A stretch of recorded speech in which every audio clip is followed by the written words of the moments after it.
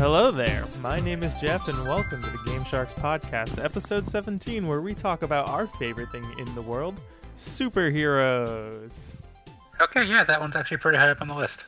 Are we going to continue the Batman versus Spider-Man debate? Not only are we going to continue it, we're going to conclude it. Oh, All right. Okay. I don't know. I feel Adam, like we concluded it pretty well last episode. Adam, I don't know if you I did. I heard it. So I'm caught up today on the ones I missed. we got a variety of emails weighing in on the heated Batman versus Spider-Man debate. So we are going to definitely do Is it that. more than one email? We got 3 total emails. Oh my God, new record. That is a variety compared to usual.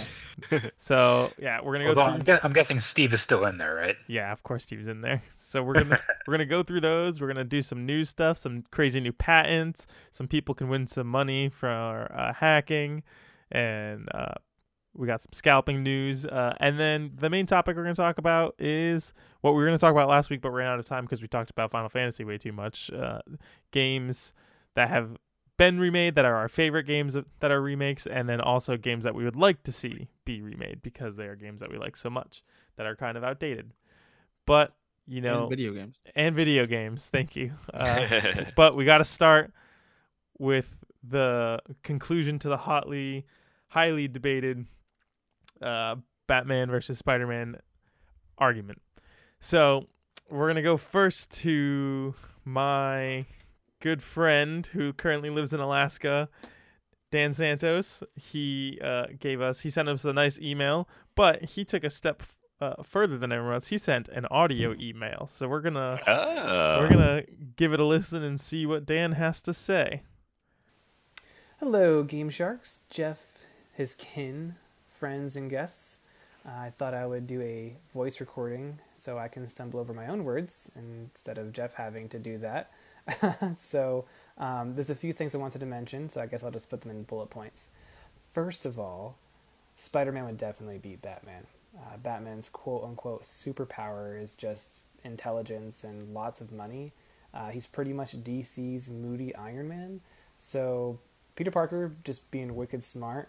I think that Batman would probably just try to trap Spider-Man, and then somehow Spider-Man would get out of it, but accidentally kill Batman in the process, because I guess that's usually what happens with Spider-Man and all of his, friends' dads. So I think that Spider-Man would definitely be Batman. All right, so I'm gonna pause it there for now. That's Dan's take on the Batman versus Spider-Man debate. He goes on and says a bunch more stuff, so I just wanted to, kind of intervene there and just say, okay, one point for Spider-Man. I don't know, man. I think that just kind of settles it. It's a pretty good argument, but we'll Wouldn't see. even need to read the other 2 emails. But he goes on to talk about a couple more things, so let's hear what he has to say. The DualSense controller is really cool, but I do miss how Sony had that classic design for years, like the DualShock 1 to 3. Their consistency was very on brand, like with their naming mechanics and everything. And it's a nice contrast between like other consoles with just like the Xbox's ridiculous naming mechanics, and also the Nintendo's kind of more creative ones, but also like the really ridiculous but awesome Nintendo controller. So I really like that consistency that PlayStation had, and I'm a little bit sad to see it kind of diverging more away from those original 3 controllers. So yeah, he obviously isn't a super huge fan of the DualSense design, which I can get behind. I can appreciate the fact that he likes consistency.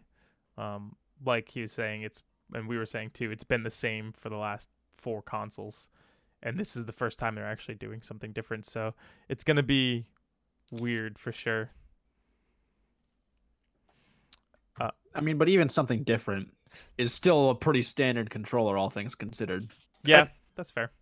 Also, it hasn't been the same.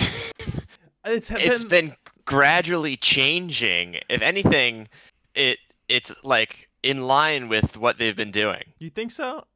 Yeah. I mean, guess the PS4 controller does have a giant button in the middle. Yeah, but like it's got the same general design and shape that all the other ones have had still. I don't know. I guess each one has been very small increments, and then so if you just are looking from the PS1 controller to the PS5 controller, you can definitely see where it's like, whoa, that's very different. But I guess if you are looking at it from the point of each one, it's still kind of incremental from the DualShock 4, just with it being a new color and fancy lights on it in different places, because the 4 still had fancy lights on it too. Oh yeah. It's not like that made a Wii remote, you know. That's true. All right. Jeff, I do appreciate how you appreciate USB-C. I appreciate that you appreciate that I appreciate USB-C.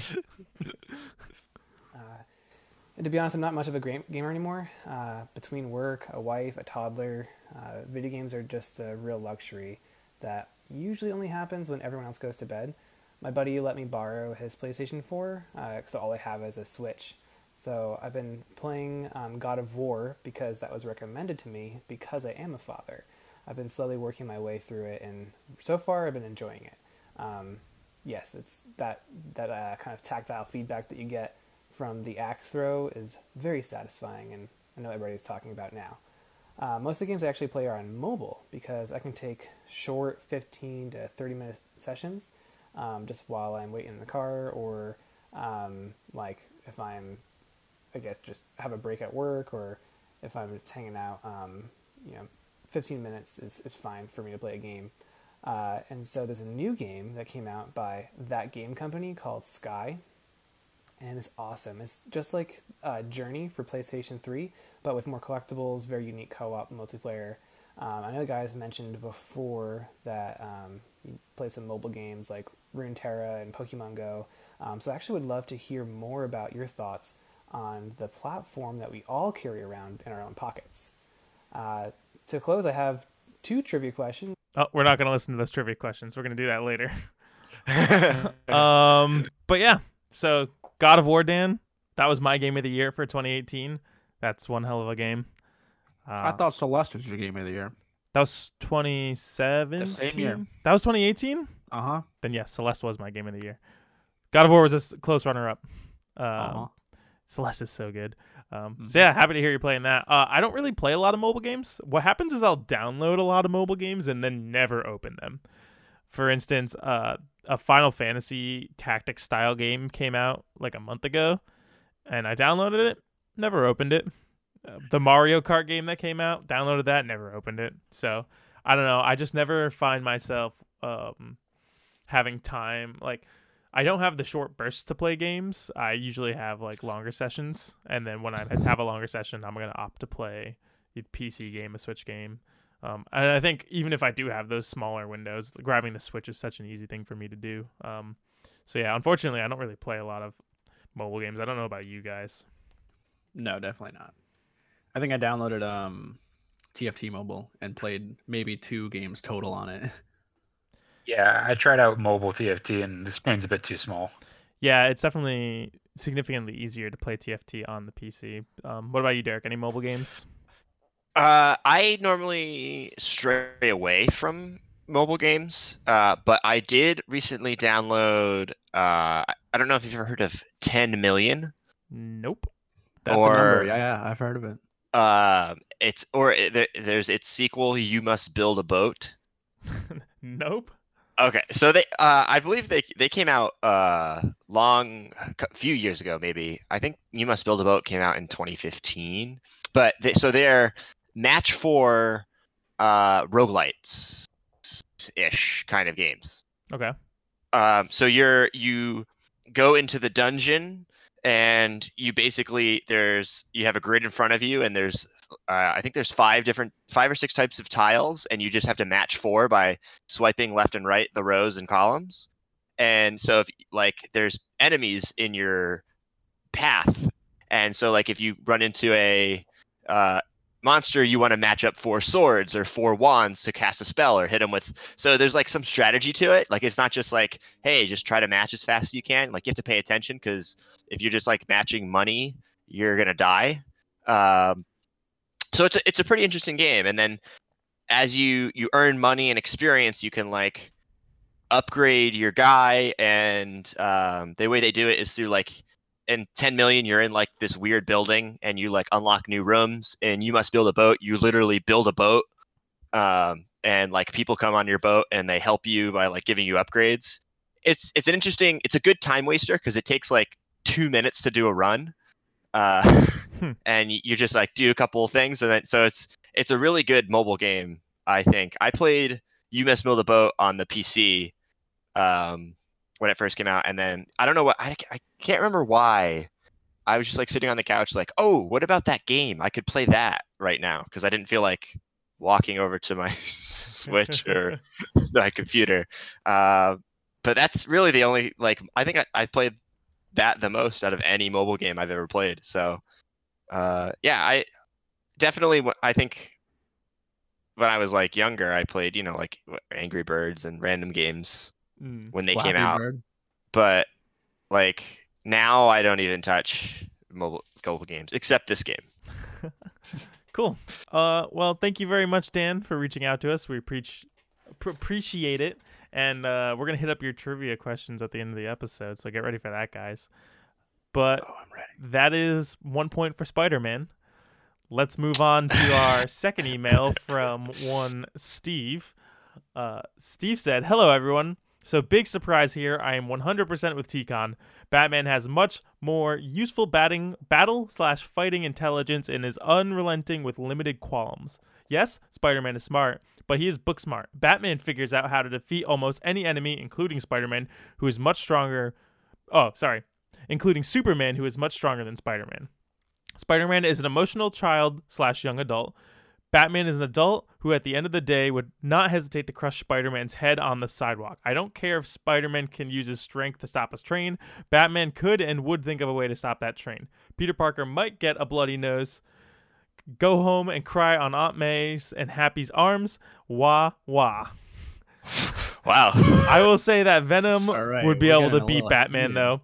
Oh, and Green Goblin, a lesser Batman, also beats Spider-Man, so by that logic, Batman would stop Spider-Man. So I guess that's 1 point for Batman. Steve got real personal and aggressive there. Yeah, for real. Jeez, yeah. I mean, but he beat Superman because of Kryptonite, right? So I think so, but yeah, it's 1-1 right now. So we'll see what our third emailer has to say. Steve goes on to say, I went to read the Bloomberg Sony PS5 article. In my opinion, it seems like Sony is try to drive down by have a low supply. That's his words. Since they can't do their usual promotional tour. Why can't have beta models in GameStop or other high traffic areas for people to try? Reducing the supply by a third seems to make sense in these financial unstable times too. Well, obviously they can't have test models in GameStops and other high traffic areas because those don't exist right now. Now is the time. Now or like the summer is the time where you'd want to get those out there, and it's looking like that's not going to be an option. So it looks like they're more so, like we talked about last week, going the luxury model or the luxury product route where it's at first going to be high priced and it's going to be for the people who want to pay that crazy price, and they'll make their money through those fewer units. So yeah. And then he goes on to say, did you guys play the Valorant beta, or are you guys planning on doing a review of Valorant? Seems like it's a pretty big hit on Twitch. Best, Steve. So that, I guess, would fall onto you, Derek, because you're the only one who's played it. I actually, not even an hour ago, got my key to play the Valorant beta. Oh, nice. Yeah, so maybe tomorrow I'm definitely free all night. Maybe we can play a little bit of Valorant. Yeah. Not me. I have been playing it. I've been playing it still here and there, enjoying it. But I don't know. I was like, I don't know if I could do a review or something for the site, just because I feel like I don't know enough about that style of games. But maybe I could think about it. Maybe not if not a review, maybe like just a preview. Yeah, some thoughts on it as a whole. Cool. Thank you, Steve. We are going to move on. So it's 1-1 in the Batman Spider-Man debate. The last email comes in from a friend of the show, former guest Matt of the What Did We Miss podcast, who's also my brother. Very big comic book enthusiast. One might call him an expert. So we have and that one is Matt. I think I would classify him as an expert. I'll give him that. It's a lengthy email, but from my interpretation of it, it's a pretty definitive answer on the Batman Spider-Man debate. Are you guys ready? We might be here for a couple minutes, but it's a good one. Matt said, "Gentlemen, being a fan of superhero comics means that at some point in your life, you've probably gotten into a superhero X versus superhero Y conversation. Batman v Superman Dawn of Justice was built on this idea that fans would want to see the DC Comics two big heavies go up against each other. Ultimately, all this argument ever reveals is the arguer's superhero of choice, and rarely does it ever in any sort of truth or enlightenment. Not that any of these arguments have any kind of merit outside some nerdy bragging rights." So, how do you determine the winner of a battle between Batman and Spider-Man? At first glance, it would seem that Spider-Man is the obvious winner. Any superpowered being such should be able to best a normal person, no matter how well equipped, with relative ease. Not so fast, says Batman fans. Batman is smart. An oft-cited example of Batman's cunning ability to see 10 steps ahead of his opponent is Frank Miller's The Dark Knight Returns, a story in which Batman comes out of retirement to clean up the streets of Gotham once again. Good old Bats defeats a government-sanctioned Superman in hand-to-hand combat in the final issue in a 4-part miniseries. And how does he best his former friend and co-worker? With kryptonite, duh. Superman was so powerful that the creators had to invent a Deus Ex Machina device in order to give his character any sort of obstacle from his opponents. With the right type of kryptonite, a baby could defeat Superman, as it makes him weak and sick until he eventually dies. I'm sorry, but a billionaire acquiring a rare material, one that is publicly known to cripple Superman, is not evidence of Batman's brilliant strategic mind. I'm sorry I'm butchering this. I'm a really bad reader.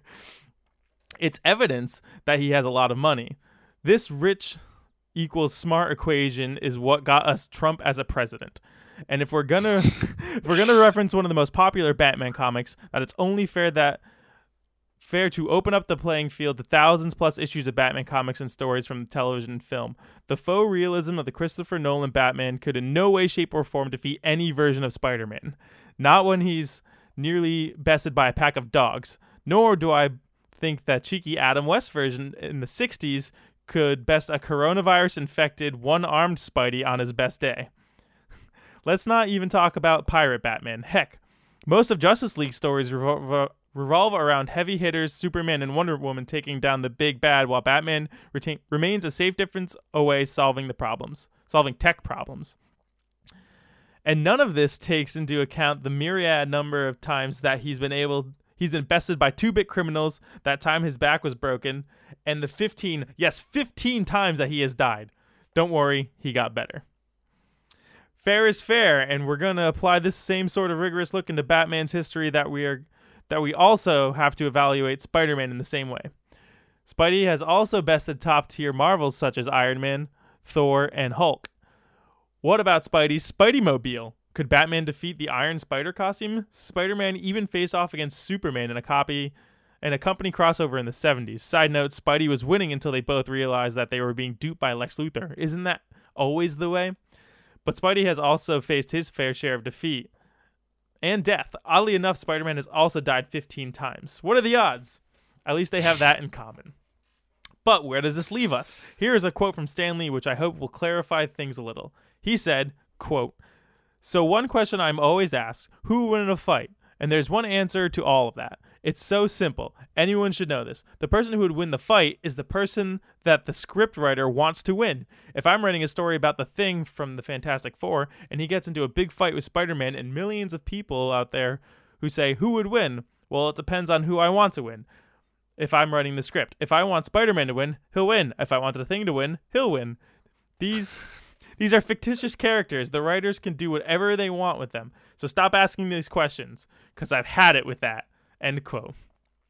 It's possible to determine an outcome based on their individual histories precisely because any outcome is predicted on whatever the writer needs and wants from that story. Of course, Batman beat Superman because it was Batman's story, and there are plenty of times in which Superman has defeated Batman.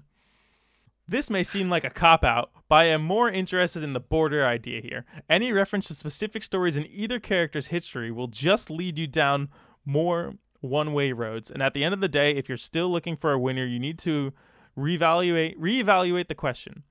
You need to take it at face value.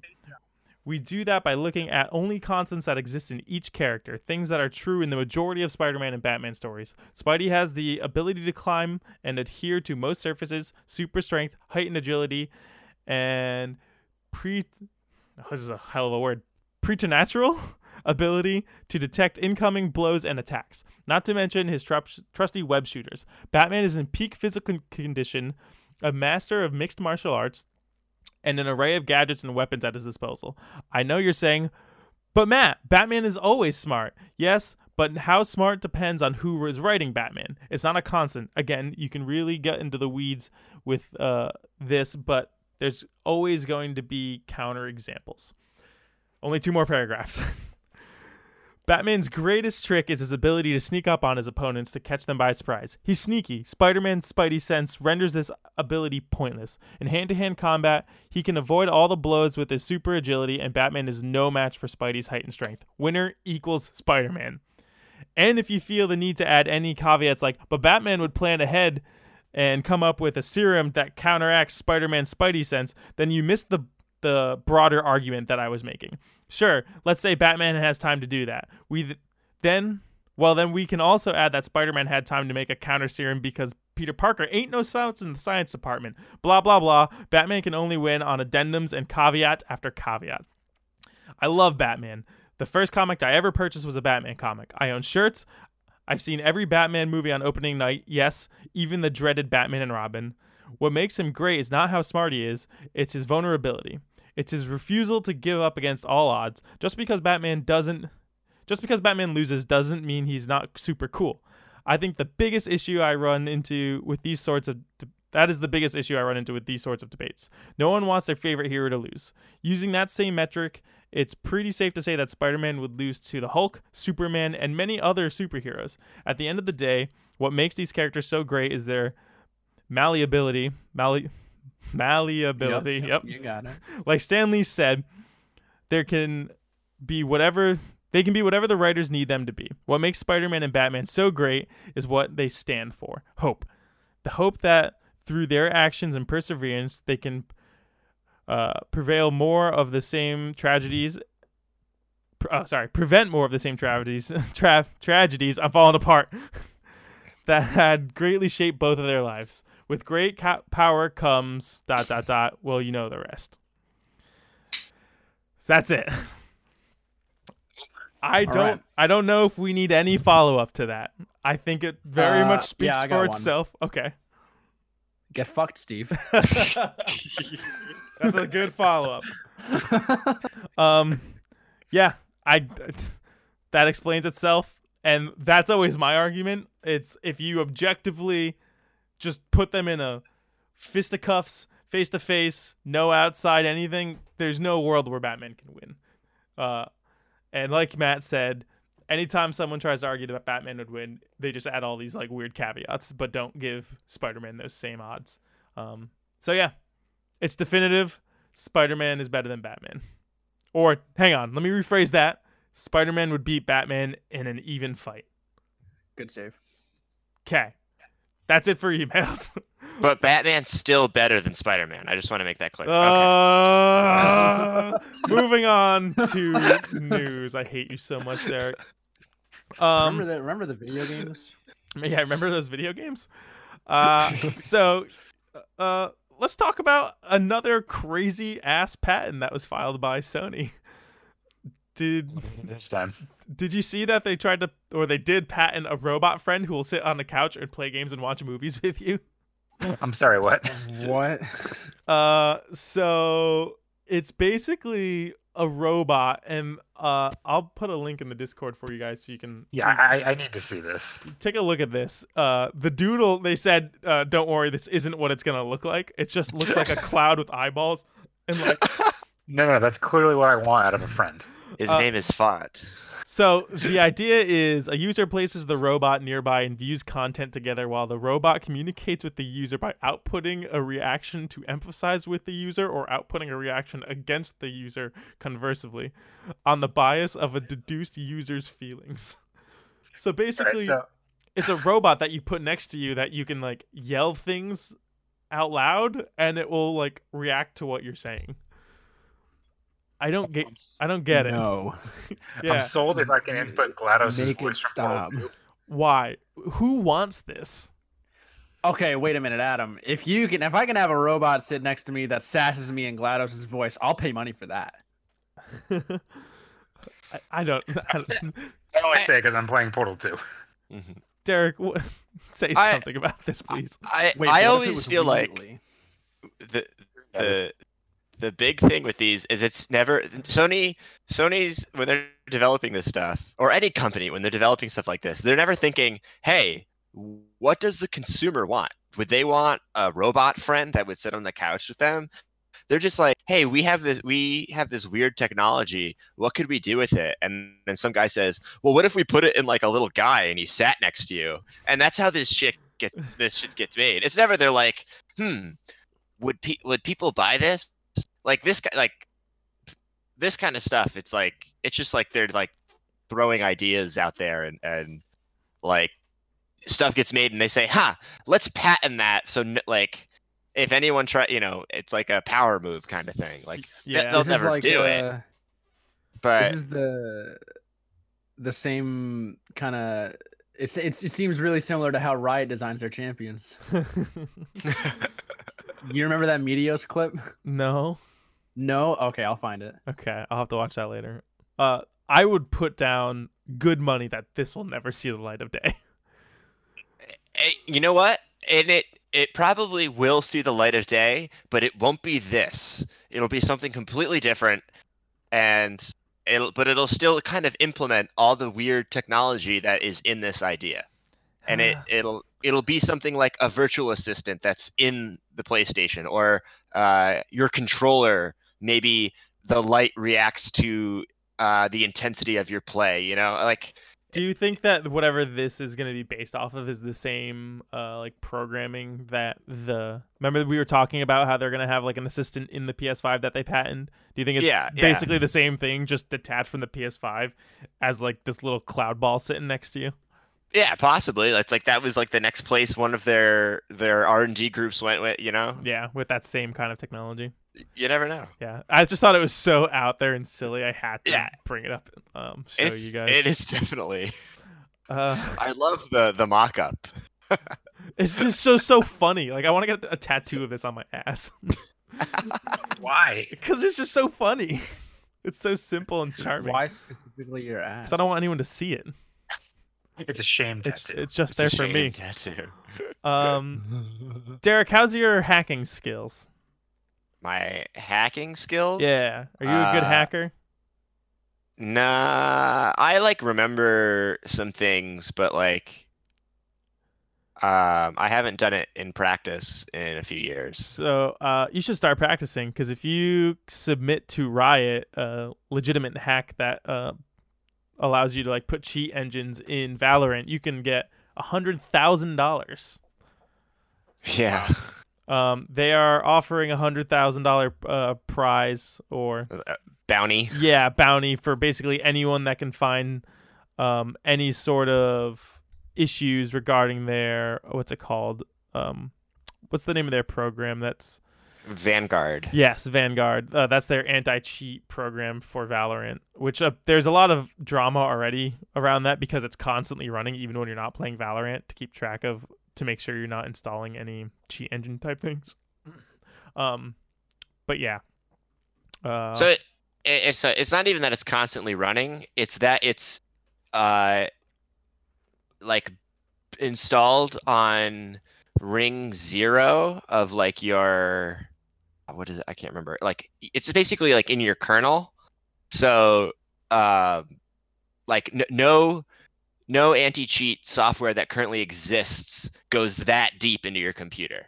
So it's in a spot where it should hit before anything else could take over. Yeah, but it has access to everything in your computer. So that's the sketchy thing part. Is that people are saying, well, if someone does find a vulnerability to this, then how many people probably have Valorant installed? Like that gives them access to. So that's why I think they're doing this bounty, to try and say like, yes, but like look how secure it really is. It's one of those like We dare you. Yeah. Well, it's like it's more. I can't remember what the there's like a term for it, like whatever. But yeah, it's like we're gonna, we promise that it'll never. It's like you got to trust them. Yeah, they're so confident that they're throwing $100,000 on the line, being like, we don't think any of you will do it, but if you do, great, because then we can fix it. It's a win-win for them. At the same time, is it a breach of kind of like our privacy, to do that? Yeah, that's not a whole nother breach of privacy, but yeah, I know. There's some ethical dilemmas in there. Yeah, there's a lot of people that are upset about it, but I think 99% of the users probably don't even know. But the ones that would, if you told them, they'd be like, whatever, I don't care. I watch porn like everyone else, You could, if you really are that worried about it, you can play the game, delete it, install it every time, and delete it right after. Yeah, delete it after you're done, and when you open the game up next time, it'll reinstall it. Yeah. I went to go open it real quick after I got in, and it said, you need to restart your computer, and I'm assuming that's what that's doing, is it's going to install that. So yeah, if you were to delete it every time, you'd have to restart your computer every time, too, because that's what it needs to do to re-download it. Right. Yeah, it needs to be running from the boot of your computer. Yeah. So, interesting stuff. It's questionable what they're doing, but also them putting up money to try to make sure it's the most secure thing possible is cool. They have good intentions. It's just a question of whether what they're doing is. But are their intentions actually good? That's what they're saying. But in this day and age, can you truly trust a tech company? That's a good point. I don't know. We'll see as this develops if people notice their machines mining Bitcoin in the background. You know what I hate? I really hate scalpers. And they make me so angry. And there's the second coming of Nintendo Switch scalpers right now. Mm-hmm. Because the production has been lowered because of the COVID-19. People are having trouble getting their hands on Switches when they want to be playing Animal Crossing, and now's a great time to have like a mobile console like that where you can play it anywhere in the house, get away from people. People are setting up bots so that as soon as Switches are available on big sites like Amazon, Best Buy, GameStop, these bots buy up as many as they possibly can, making it so that the average consumer can't buy them, and then these scalpers will go and resell it for anywhere from $500 to $750 if it's the Animal Crossing version. This sucks, and it makes me very angry. Yeah, it's such a shitty situation, and there's not much. I don't know. What can you do? There's nothing you can do. It's unfortunate that just the average person gets fucked by a tech savvy asshole looking to make quick money. Well, it's I say it's definitely this stuff happens all the time. On console releases, people try to buy as many as they can, but it's different when you're saying the tech scalper, the people who that literally write bots to buy everything. That's when it gets really, that's when it really sucks. Opening day, people might try and buy 2 or 3 and sell them on eBay, but this is worse. Yeah, if you go through the effort on opening day to stand in a line for 5 hours so that you can make an extra $200 or whatever, and some idiot wants to pay extra $200, be my guest. But when these people are entirely cutting off access to being able to get a new Switch console without this extra $200 paywall, Yeah. My advice in this scenario is if you're someone looking for a Switch and the only way to get it is to buy it from a scalper, just don't, and make them eat the cost. If everyone just realized hey, make these idiots eat the cost so they lose money, then they won't do it. But everyone's so desperate that they'll shell out the money. There'll always be someone to shell out the money, and therefore the scalpers will always win. It hurts. Reminds me of walking down the streets in Boston, all passing all those guys trying to sell PAX badges. Yeah. Yeah, last minute PAX Those guys are badges. the worst. Oh And you well, just I mean, walk by and ignore them. ticket scalping is even Yeah, scummier. yeah. Oh, man. yeah. It's like Trying tickets to to get concert tickets is rough. yeah, they'll sell out in seconds because everyone just has bots set up to try to buy as many as they can as fast as they can, and then you have to pay an extra, sometimes double what the ticket actually is. Yeah, I don't know. It's just something that makes my blood boil, but there's nothing I can do about it. It just upsets me deep inside. But what are you gonna do? It's not scalping, but it also does remind. Similarly, at PAX, the year the Switch came out, the PAX East was, I think, a week after or something. So not a lot of people had Switches, but everyone who had a Switch brought it. And so they had 2 Switches for sale at one of the booths, but they were $500. And I almost convinced my friend to buy one. I remember the following years when the NES Classic came out. Was it? Yeah, and they were selling that for almost double the price. It's just like, God damn. I hate you guys. But yeah, that's all I got for news this week. Was there anything that I missed that interested you guys? Not Elijah Wood. Yeah, Andrew was telling me that Elijah Wood tweeted at someone or DM'd them on Twitter because he wanted to go to their village to sell turnips. Oh. It's pretty amazing. Yeah. So yeah, that's pretty funny. That's a pretty heartwarming story. I love to hear that. All right. If there's nothing else, let's take a break and then we'll come back and we can talk about what we've been playing lately. How's that sound?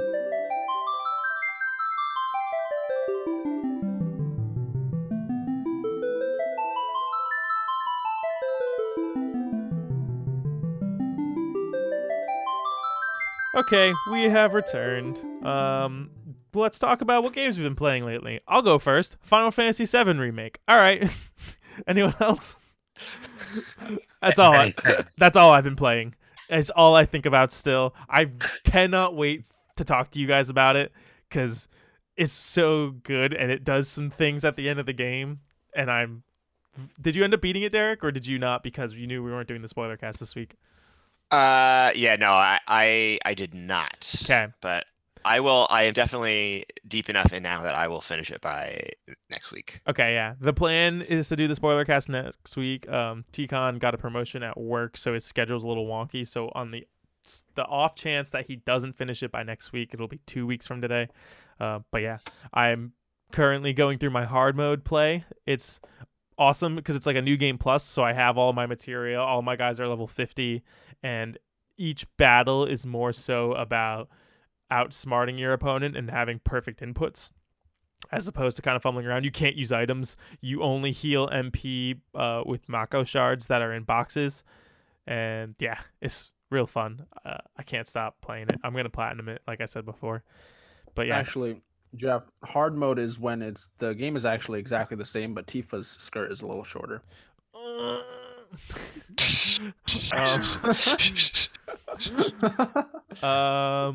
So yeah, that's really all I've got. Adam, it's been a while since you've been on. Your PC has been completed finally. So finally. What have you been playing? Oh, many things. Mostly I got started playing Portal. I beat all of Portal in about 2 hours because my friend Dwayne bought it for me a few months ago, and I was waiting until this was built to, truly play through it for the first time. And he actually ended up watching me play it live on Discord for like most of it. Nice. And then I started Portal 2 the other night, and I had like a small audience of like 5 friends who were just reliving the game through me. Dude, that's the dream. So that was fun. So I started Portal 2. Portal 2, one of the greatest video games of all time, hands down. I'm only like an hour into it. I think I have to agree with you. I've been laughing consistently through it because it's just so good. It's also the funniest video game of all time, hands down. Yeah. I mean, beyond that, I've just been trying Mantis Men! I've also been just trying out some other stuff, seeing, what the hell's my PC doing that my laptop couldn't. And my friend Justin did actually mention, we played a couple games of League the other day, and he was mentioning how it actually, there's a noticeable upshift in my ability in the game. Nice. So he likened it to a Dragon Ball Z character training under 1,000 times gravity. So now the weights are off, and I'm slightly better at this now. There you go. What's removing a couple of weights gonna do? Exactly. Other than that, just a couple things on the Switch here and there. Cool. Ooh, I also I forgot to mention after finishing Final Fantasy VII Remake, I decided I want to go back and play Final Fantasy VII Original. So I booted that up in bed on Switch the other day. So I'm probably slowly gonna chug through that. There's no rush to get through it, obviously, because the next game's not going to be here for at least a couple years. But I want to replay it to refresh my perspective and knowledge of that game. Sorry, I forgot about that. I mean, technically, you're not wrong. You have only been playing Final Fantasy VII. That's true. I've only been playing Final Fantasy VII in some form. You said that was all you had, Adam? Yeah, pretty much. I've been playing a few things on the Switch here and there, but nothing. Cool. What about you, Derek? So yeah, I've been trucking through Final Fantasy VII Remake. I just got to chapter 14. So I'm getting to the end. Right? Yeah, there's 18 total. 14 is like the last big one where you can do like all sorts of side missions and stuff. But I remember last episode you talked about you had like your moment where it clicked. Mm-hmm. And I think I think it was like somewhere maybe in chapter 11 when you're going with Aerith back to Sector 7. She's taking you back to Sector 7 from Sector 5. That kind of portion of the game. That's exactly when it hit for me. Yeah, when that chapter starts and that music starts playing. That was when it hit, and you go into the collapsed highway or whatever. Yeah, mm-hmm. And I started fighting. You fight the like guys that's made up of like 30 tubas. The guy that's made up of 30 I can't remember what they're called. They're like, it's just made of like pipes, and they look like a guy, like a metal tuba. I don't know. They look like a giant tuba guy. In the collapsed highway? Yeah, you fight him in the collapsed highway. Huh. I don't remember what he looks like, but I'm gonna look him up. Keep talking.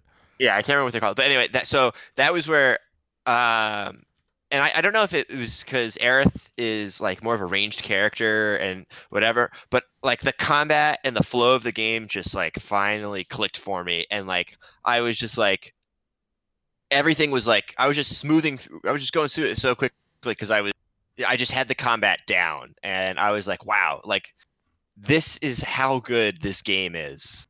Yeah, once you understand the comment and like you just flow through it all, it feels so good. I wasn't like doing a good job of switching before, and so now I've got like a habit of almost kind of like thinking about, okay, what do I want to do with Cloud here? Okay, and then like build up whatever I need to build up with his his ATB bar, do that, and then just switch over to the next person and go like, all right, what do I want to do with them right now? Okay, they've got this much ATB.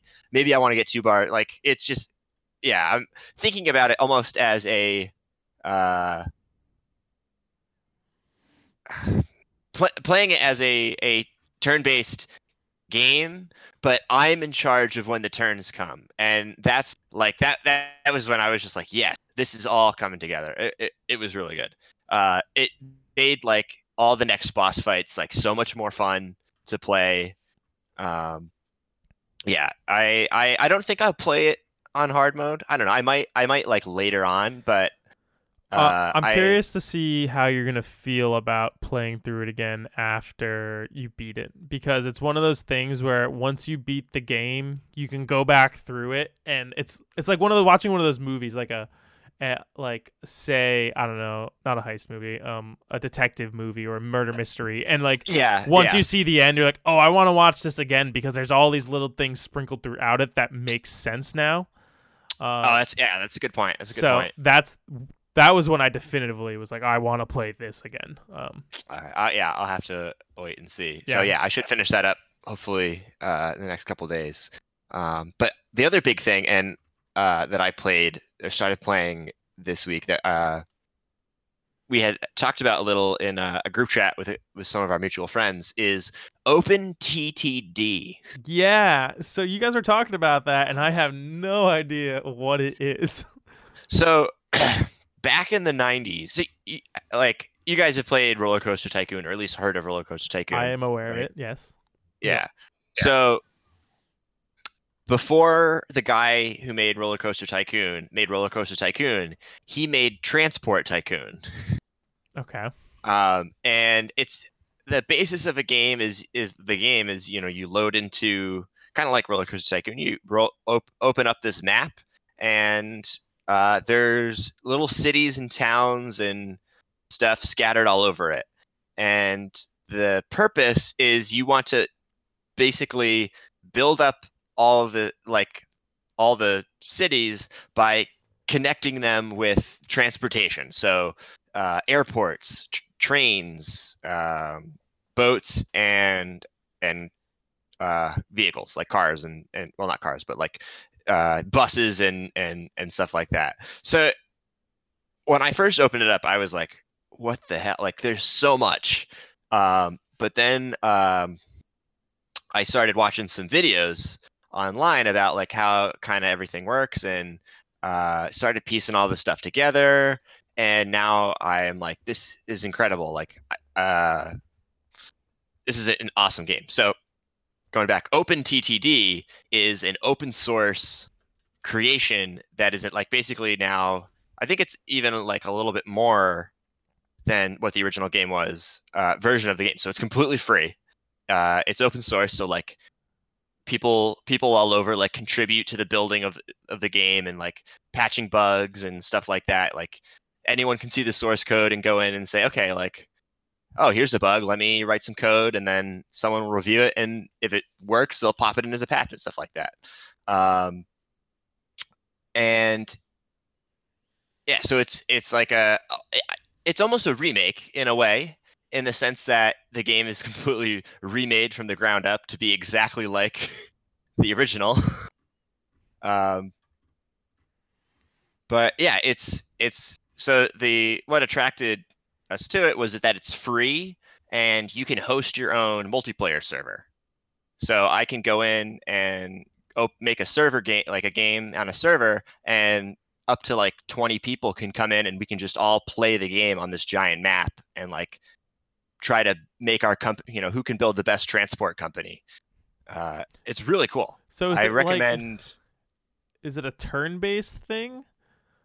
Or is everyone just kind of going at the same time? Yeah, it's real time. Like you hop in and you're like, okay, let me find a good spot to start on this map. Oh, okay, there's two towns that are kind of close to each other. They've got a sawmill and a factory and some stuff, near each other. Let's start connecting things up so we can start making money. Is it like an RTS Catan kind of?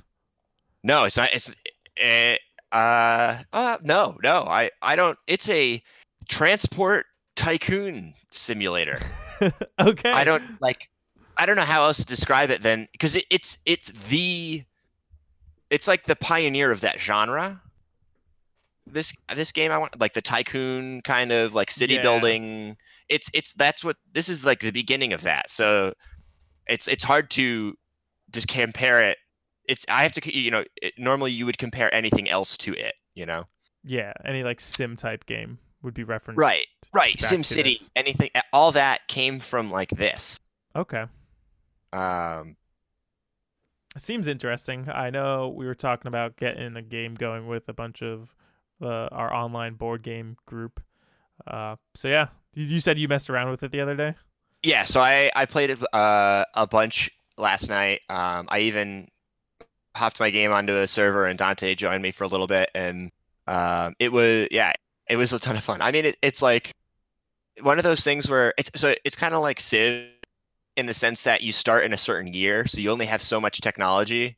Mm-hmm. So like, I only started with steam trains and like very simple planes, and so as you play the game, the years go up and up and up, and you start getting new technology, and it's like, so now I've like built like this pretty cool infrastructure in one part of the island, and I just got electric trains, and I'm like, all right, I got to replace my entire train infrastructure with electric trains now.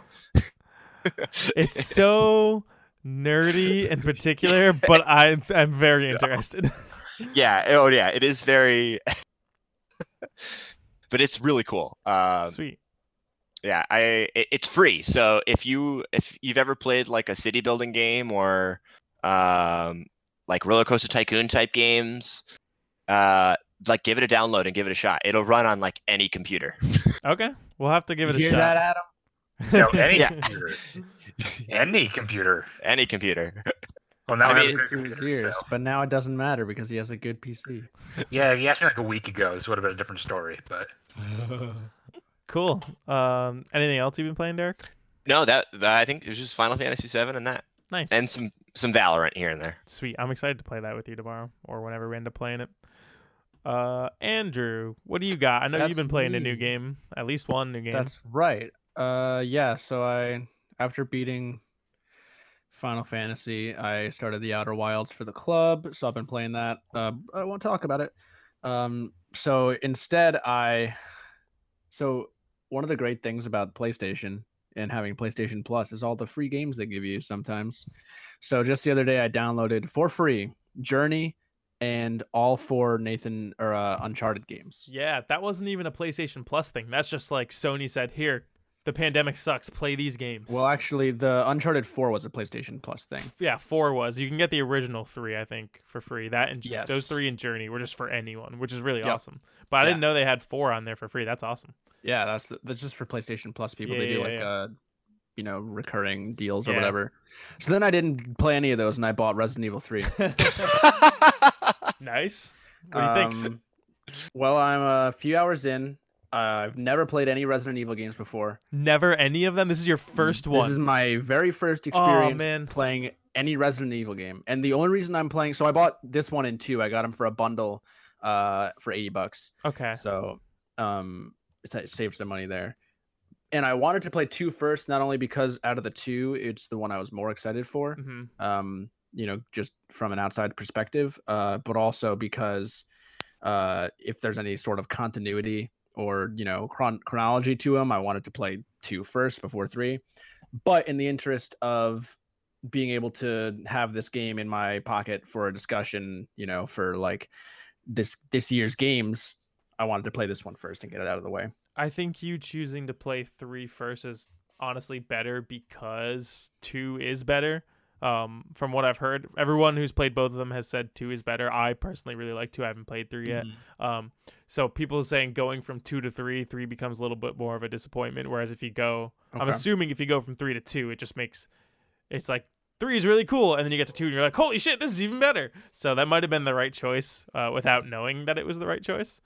Maybe. So, but yeah, I'm enjoying it so far. It's like I said, my first experience with Resident Evil, so I don't know especially how this compares to the original game. I don't know what they changed. I don't know what the original game looks like. I didn't know anything about 3 at all.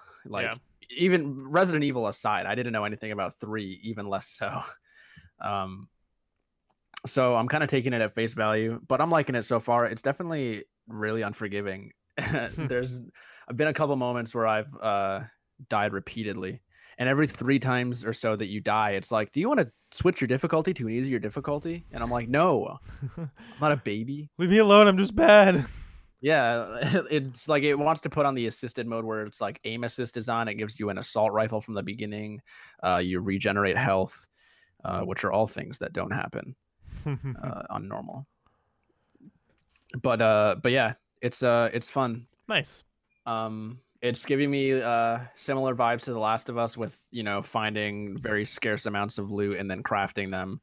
And then, but the combat will never be as good as Last of Us. That's why I said when I played Last of Us for the first time, I said Last of Us is the best Resident Evil game I've ever played. Did you say that? I don't remember that. Yeah, that was what I said about it. And it's true. They're accomplishing similar things. Obviously, Resident Evil falls way more under horror. Yeah, I was just gonna say. But I think The Last of Us plays better than any of them. Oh yeah, and the story. Yeah, is significantly there have better been a couple weird times that I felt the game cheated me with controls being unresponsive, where I'd be like, I'd hit the button or I'd be like pressing the button repeatedly to do like the quick dodge or whatever. That's like one of your movement options, and just do nothing, and I get hit and die. And it's like there's been a couple sections with Nemesis where he just appears and you have to avoid him, but you can't kill him. So like 2 hits from him kills you. Yeah. And then in this game, you can only, I don't know if it's the same in 2, but when you die, you go back to the last save. Not the last place you saved, your last save. So like any progress you had is gone. Savage. But luckily, I've been dying so frequently that I don't have much to do. So, but I did run into Nemesis, and he killed me probably like 20 times before I figured out how to get past him. But yeah, it's fun so far. I'm just going with it, seeing how I like the rest of the game. Some of the horror stuff has been a little bit creepy. There were these spider enemies that like planted an alien like sack inside of me. I didn't like that. Yeah, it does some creepy stuff. I remember when I was playing 2, there were moments where I was like, I don't want to play this game right now. No, there are these like head crab guys that I'm running into now. Don't like those either. But yeah, it's definitely a test of my skill too, because the zombies are no pushovers either. They usually take at least 3 headshots to kill, and even then sometimes they just get back up. So yeah, your ammo, you really have to be careful with it. I don't know.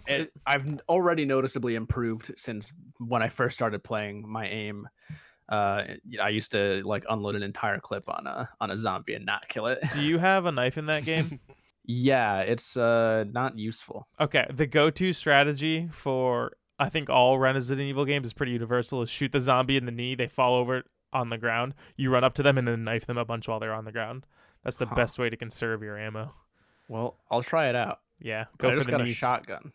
Ooh, yeah, that's one of the best part about the Resident Evil games is getting new weapons, and it allows you to become more and more powerful.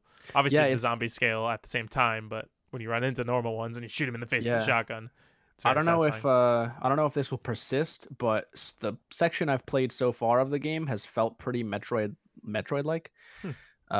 So like, I was going through the first couple areas and there was a bunch of stuff that I could tell I should be able to do, but I can't right now. So I was like, okay, let me come back here when I get more things. And so since I've gotten, newer items that help me solve puzzles and new weapons, so that's pretty cool. I don't think it's very Metroid-like because it's not like you're getting new weapons that allow you to get past things or new abilities. It's just find a key. I think it might, like I said, I think it might just be like this first area, because you're kind of going around all the same buildings, trying to achieve one objective. So cool. Yeah, other than that, I played a game of League of Legends today. Instant regret. So I'm starting to think I won't get to gold this season. I've had zero motivation to go back and play ranked. Yeah, I mean, for a while I was just doing normal games, playing some different champs that I don't usually play. But today I was like, fuck it, we'll play a ranked game. And I played a game of set top. I solo killed my lane opponent 4 times, and the rest of my team fed, so I lost. That's how it usually goes. Every single game. I'm the only one who plays well. I don't know why. I should have mooched off of JP while he was still in like low gold and let him carry me into gold and then just let him like go on his thing. Because when he works from home, he just instead plays League of Legends all day. So he's I think he's like starting to push towards plat. He's just grinding. He sends me screenshots all the time of him just playing Zilean mid lane and carrying the shit out of his team. He sent me a picture today. He won a 4v5 with Zilean mid lane, and I think their team had like 40 kills or something. So yeah, like, working from home. Right. Yeah. All right. Cool. So let's move on to our main topic for the day. In wake of Final Fantasy VII Remake, and Andrew's now playing Resident Evil 3 Remake, and I played Resident Evil 2 Remake last year, remakes are kind of really prevalent in today's day and age. So let's talk about our favorite remakes that we've ever played, and then we'll go into games that we would love to see remade. I think the way we're going to do it is we'll all talk about our games. We'll kind of do what we usually do, where we'll each bring up a game, talk about it, and then move on to the next person. We'll all do our 3 games for that, and then we'll go on to games we want to see remade, and we'll do that same kind of cycle. So let's start with you, Adam.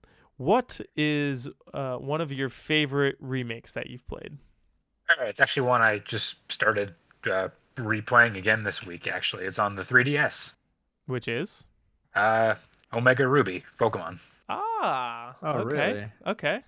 I think this one it's up there in remakes for me because it's it's a shit ton of nostalgia for me because Emerald was my first ever Pokemon game. Mm-hmm. Oh, yep, that makes sense. So going back to it, but also looking at it in comparison to other like the Generation remakes, like the Silver and Gold remakes, it just did it a little bit better, in my opinion. So, hard disagree. So I have a feeling Andrew and I are on the same page here. I don't know about you, Andrew, but I have Pokemon Soul Silver on my list of favorite remakes. You goddamn know I have Heart Gold and Soul Silver on my list, Jeff. So yeah, Adam, I'm with Andrew. It was Andrew. actually number 1, I believe. Yeah, it was it's up the there only for one me. on my list that I'm confident. I'm bringing this up. Yeah. So Pokemon remakes are in general like just on that list like a lump sum for me. But okay, maybe I didn't phrase that so good. It did better in. It did better in one category for me, where I think it did better in acknowledging that the series has progressed a little bit. Like with Silver and Gold, like it's like a straight up redo. There's a few things added in, but nothing's really crazy different until like post game. Whereas there's just a few details with the Ruby Sapphire ones where like they added in like evolutions and pre-evolutions that weren't added until later, but they're in the base game. So you have to wait until after you've already beaten the game to access all of that. It's not all of it, but just a few details. But I will put it out there. I'm with you guys. I love Heart Gold, Soul Silver. Those games are also very much fun. I think I like Heart Gold and Soul Silver, or just Gold and Silver in general, much more than Ruby and Sapphire, and I think that's why I personally feel that is also a factor. Hoenn is my least favorite region. Yeah, I'm too much water. Like I said, for me, it has that nostalgia factor. I think that's the only reason it really ranks up top, because for that memory of like this was the first Pokemon game I played from the series, like this region. That's understandable. So I think that's why it resonates a little bit more with me for that remake. But Okay, so reclassifying a little bit. I guess I'll put Soul Silver kind of with that up there. Like just the Pokemon remakes in general, because it's just that consistent cycle of. Like we're bringing back the nostalgia, but we're keep upping the game a little bit. I mean, Adam, don't let us shoehorn you into force you to with us. Do your you. No, truly though, in honesty, I was looking for a Pokemon game to play, and I was back and forth between which one I was going to do. It was between Ruby or Silver. I might actually just bounce back and forth between them a little bit because I, honest to God, could just not pick. They both had points going for them. I think I probably just picked Ruby because that's the one I settled on playing this week. Yep. Yeah, it's funny for me because I was also in that age group where Hoenn was the region of games coming out when I was growing up. So when I was in like elementary, middle school, all my friends were playing Ruby, Sapphire, Emerald, but I didn't have a Game Boy at that time. And so I kind of skipped Hoenn because when I was a young lad, I was playing Blue and Gold and Silver on my Game Boy Pocket. And then I didn't have a Game Boy Advance. And then I went straight to DS and got Platinum when it came out. And that was like my first real, like when I could form coherent thoughts soiree into Pokemon. So in that sense, I have not only am I not a big fan of Hoenn, but I also have the nostalgia for Johto and Sinnoh. So yeah, fair enough. Diamond was actually the first game I beat. Emerald was the first game I played. I beat Diamond first. Yeah. Plus, I have a weird, connection in my brain between Hoenn and all of my friends, and how every single one of them used Blaziken and only Blaziken. Yeah, he was very popular from that set. They did not train a team; they just trained a Blaziken. That's how everyone played Pokemon when I was a kid. It's like you just had your starter, and then that was it. Yep. Then you catch legendaries. Yeah. Leaf Green, I had a Charizard that was one-shotting ground types with Flamethrower. Mm-hmm. So that'll do it. Yeah, I have Soul Silver on my list. I think. Oh yeah. I think it's the best Pokemon game ever made. Agreed. It's the only one where you go to 2 regions, and there's 16 total gyms. You have your Pokemon, the person in the front of your party following behind you. The story's cool and cohesive and builds off the first game. And there's like little new extra stuff in here with Giovanni later on. Mm-hmm. And then it adds cool stuff with like Arceus being the god of Pokemon. You do some crazy mission to get him. And I don't know, it's just simple enough. It's before they started adding all crazy complex stuff to the Pokemon games. It was just like Pokemon in its purest, most refined form. And it's like you had and you have Johto too with all of the updated Pokemon game mechanics too, with like the special split and held items and abilities and everything. Yeah. I don't know. I just think Soul Silver and Heart Gold are the best Pokemon games, and they've nailed it. Yeah, the only problem I really ever had with the Soul Silver game, like the only thing that really I think made it like just a few points lower for me was so like all the wild Pokemon, things you could be training against. Like there's only so many trainers that you can fight against, but then like all the wild Pokemon always being so low level, it just makes the leveling up of your party take that much longer. See, but that was personally that's what I liked in the Pokemon games. I didn't mind spending the time to grind up a good team, but that's me being an old man who doesn't like the newer Pokemon games because they're too easy. Yeah, I think too with the split between the two halves of the game with the regions, the first time you fight the Elite Four, your Pokemon are around like level 40. So, I think the game is pretty well spread out enough so that you don't need to have all those grindy spots. So you can just kind of, go with your team and then get there incrementally. Yeah, you guys are making me want to turn on Soul. Dude, that's what I'm saying. Actually, funny story, Jordan, I just donated my DS and all of my games to him because I never play them. And so he's been playing Heart Gold. It hands down has he's sending me progress updates. The best like boss fight in any Pokemon game ever. When you fight Red on the top of the mountain. Oh my god, iconic. It's easy. Yeah. He's hard though. All right, Derek, we've been talking about Pokemon for a while. Give us the first game on your list. Well, I just want to say that Soul Silver is like my white whale. I like skipped I skipped half of most of the DS generation of Pokemon. When I had a DS, they weren't out yet, and then I got rid of my DS before Diamond Pearl came out. And then I got a DS when Black and White came out. So I haven't played Diamond and Pearl or Heart Gold, Soul Silver. And I always, by the time I tried to play Soul Silver, the copies were like extremely hard to find, and I always hated it. And so I hope one day that's on like a virtual console or something so I can buy it. I mean, I'll let you borrow mine if you want to play through it. Just throwing that out there. Or would you rather own it? I think this needs to be something I do when the time's right. Because I can't seem to finish a Pokemon game for the life of me right now. So I think I need it when I need it, That's understandable. So if that time comes and I don't have it yet, I might reach out. Okay, cool. All right, what's your first game?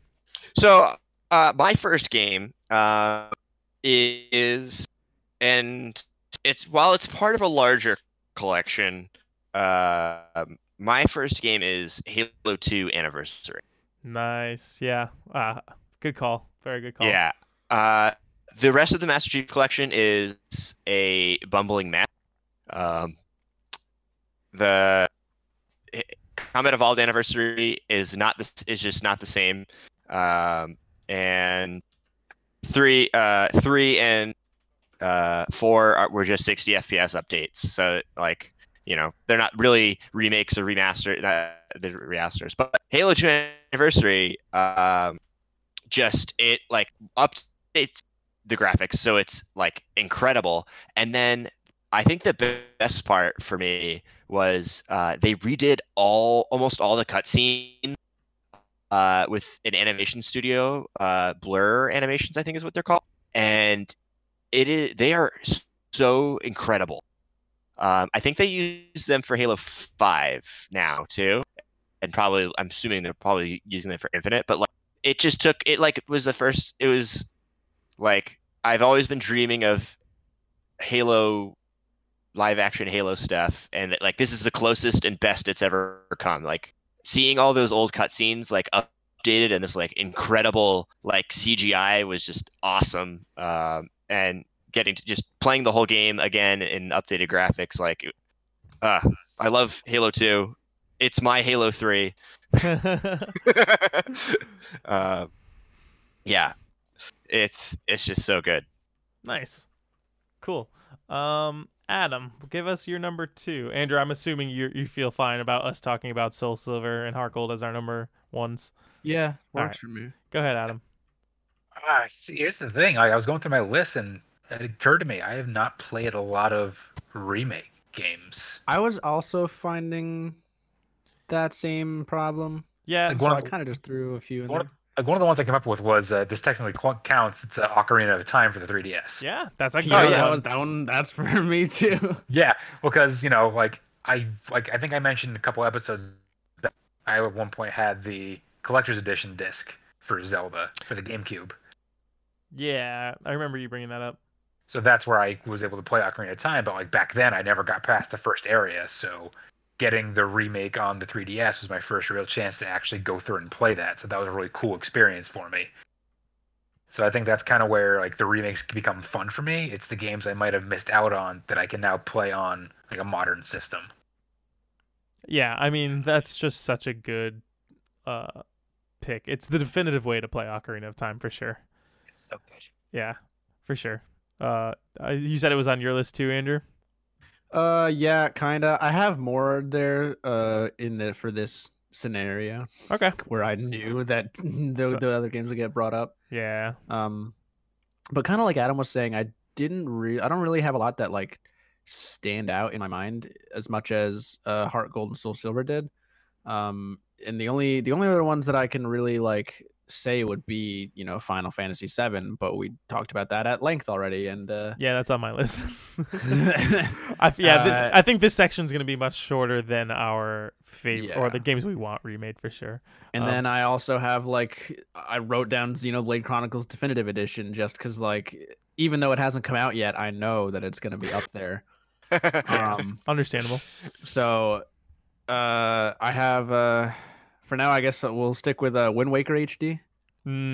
That's a good one. Yeah, even though it's not like a major remake, it does just enough to make it the easily definitive version of that game. I totally agree. Not only did they make the already beautiful graphics even more beautiful with all the shading, but they added all the quality of life stuff with the Swift Sail and vastly shortening the Triforce quest to make it just that sweeter of a game. So, not really something that we have to discuss at length, but yeah, that's understandable. I'll move on to mine. So, the next one on my list is Metroid Zero Mission, which is a remake of the original 1, right? Metroid. Yeah, I think it takes a nearly, not necessarily unplayable, very difficult to go back to game and turns it into the best game in the franchise, in my opinion. Zero Mission plays so smoothly, so cleanly. It's like Super Metroid, but I feel like it controls better. And it has the great Zero Suit Samus stealth sections, which are really fun. So yeah, I loved Zero Mission, playing through that on the Game Boy Advance. If you guys haven't, and you guys liked Super Metroid quite a bit, if I recall correctly, I think you should check this out, because I would love to see your opinion of this compared to Super Metroid and see how you feel about it. It's definitely on my list. I know it's on the Wii U eShop. That's how... No, I played it on my Raspberry Pi, but I'm pretty sure it's on the Wii U eShop, so you can play it that way. Let's toss it in the hat. I think it's on the 3DS eShop as well. Is it? Or is still up? Yes. Or is one of them? Maybe it's Fusion. Because I think I have one of them. Yeah, Zero Mission I think is the best one by far. So, yeah, it's the clean Metroid style gameplay, but they basically took the mechanics from Super Metroid, refined them with the story and kind of world of the original Metroid, and I think they really did a great job with it. So, yeah. Derek, next one. Man, I'm going back and forth, all over, but I think I'm gonna have to go with the Link's Awakening, probably most recent one, or another recent one to come out. Yeah. So I never played the original Link's Awakening. I played Oracle of Seasons or something like that. But so getting to play that game for the first time, and I love 2D Zelda games. I love Link to the Past. I've tried to spend as much time as I can with the original Zelda, getting used to that. But yeah, that game was so well done. It has such a great art style, like Wind Waker. And to bring a game, a kind of like missed game. Well, I don't know. It might not be missed because I think it was pretty popular when it came out for the Game Boy. But not many people may have gotten to experience it, and like being able to play it on the Switch in like HD like that was awesome. Nice. I really want to play it at some point. I have no knowledge or experience with the original or the remake for Link Between. Oh, really? Link's Awakening. So yeah, I would love to post pandemic borrow that from you and give it a shot.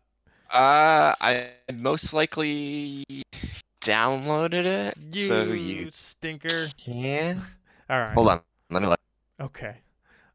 Just give him your whole Switch. Yeah, we'll just trade Switches. No. I downloaded it. That's all right. I have other means of. I think I have another friend that bought it. That's currently letting my brother borrow it, so I'll just get it from him after.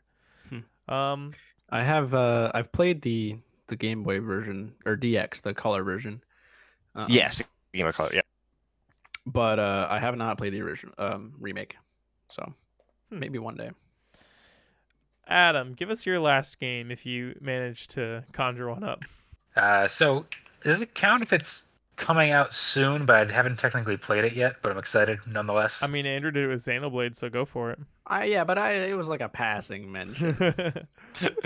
Because I racked my brain and I just don't have a lot of games in the catalog of things I played that were technically remakes. What do you but got? There's one What about Crash Racing Nitro Fueled? Yeah, okay, yeah, I did play that. That was. Oh yeah, that's my game. Yeah.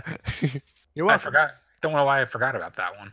So yeah, Nitro Kart it's called Refueled because it's actually a remake and a remaster because it's technically a remake of Crash Team Racing, but it also adds in content from Crash Nitro Kart for like tracks for like multiplayer mode. So the story is an older game, but it actually incorporates some aspects of newer games, which I do appreciate. So it's a very fun game. I would recommend it if you're looking for a decent racing game. But they also keep adding new stuff. Like every now and again, they put out like a new track for free, a bunch of new cosmetics, like all for free. Yeah, they're just updating that game constantly, right? Yeah, it's actually pretty fun. So every now and again, I go back on and see if there's anything. I did beat the story mode, so there's not much left for me to go do. But gotcha. Cool. Good choice. Yeah, the one I was gonna mention that's coming out is I'm gonna sound like such a nerd for this, but do you guys remember SpongeBob Battle for Bikini Bottom? Yeah. Yeah, it's officially getting a remake, and they just announced recently that I think the release date is in June. It's in May, I thought. Did they announce that? Yeah, wait, I think, yeah. I'm it's sure. Coming out I think soon. it's next month. Yeah. Yeah. So it's on Steam, it's on Switch, and I've yet to decide where I'm getting it because that was one of the first games I think I had on the GameCube. Like, this is like one of the earlier gaming memories. It truly surprises me with how many people are excited for that game. Well, dude, like if you look at it, it's not a bad game. Exactly. If you look at it on Steam, it's actually labeled as a cult classic. I have it on GameCube still. Seriously, you still have it? Yeah. Yeah, we were actually around this time last year, I want to say, we were playing it just cuz. Yeah, honestly, I no longer have it, unfortunately, for my GameCube, but yeah, honestly, I'm going back to this game because I just have so many fun memories of playing through it, and it just looks like a faithful recreation of the game. Oh yeah. But evidently, it's popular because it's also a very common speedrun game. Yeah, I saw a speedrun where it was, I forgot what they called it, but basically the goal is to get SpongeBob to a toilet so he can poop, and then that's when the speedrun ends. Are you shitting me? No, go look it up. That's amazing. Yeah, it's like I think they can do it in like a couple minutes, like breaking through some boundary and like you do some weird jumping to get specifically to a porta potty so that SpongeBob can poop. Look it up. It's the weirdest thing. It comes out June 23rd, by the way. Oh, it was June? Damn it. Sorry, I thought I saw May somewhere. It's late June, so we got some time to go, but yeah, I've yet to decide if I'm getting it on Switch or PC, but I am getting it. I am definitely going to get it. Andrew, give us your last one. So that pretty much hit all the ones that I felt were even remotely impactful for me personally, but I guess just for the sake of it, I will throw out the Spyro and Crash trilogy remakes. Yeah, people seem to really like this. I haven't played them yet, but they look fun. Yeah, because especially for me, I didn't play any of them growing up. I played, I think, whatever came after I think, was sort of where I fell. So I played like Crash 4 on the GameCube, and I played Spyro on the GameCube. I didn't even own them. I think I just either borrowed them or played them at other people's houses or something.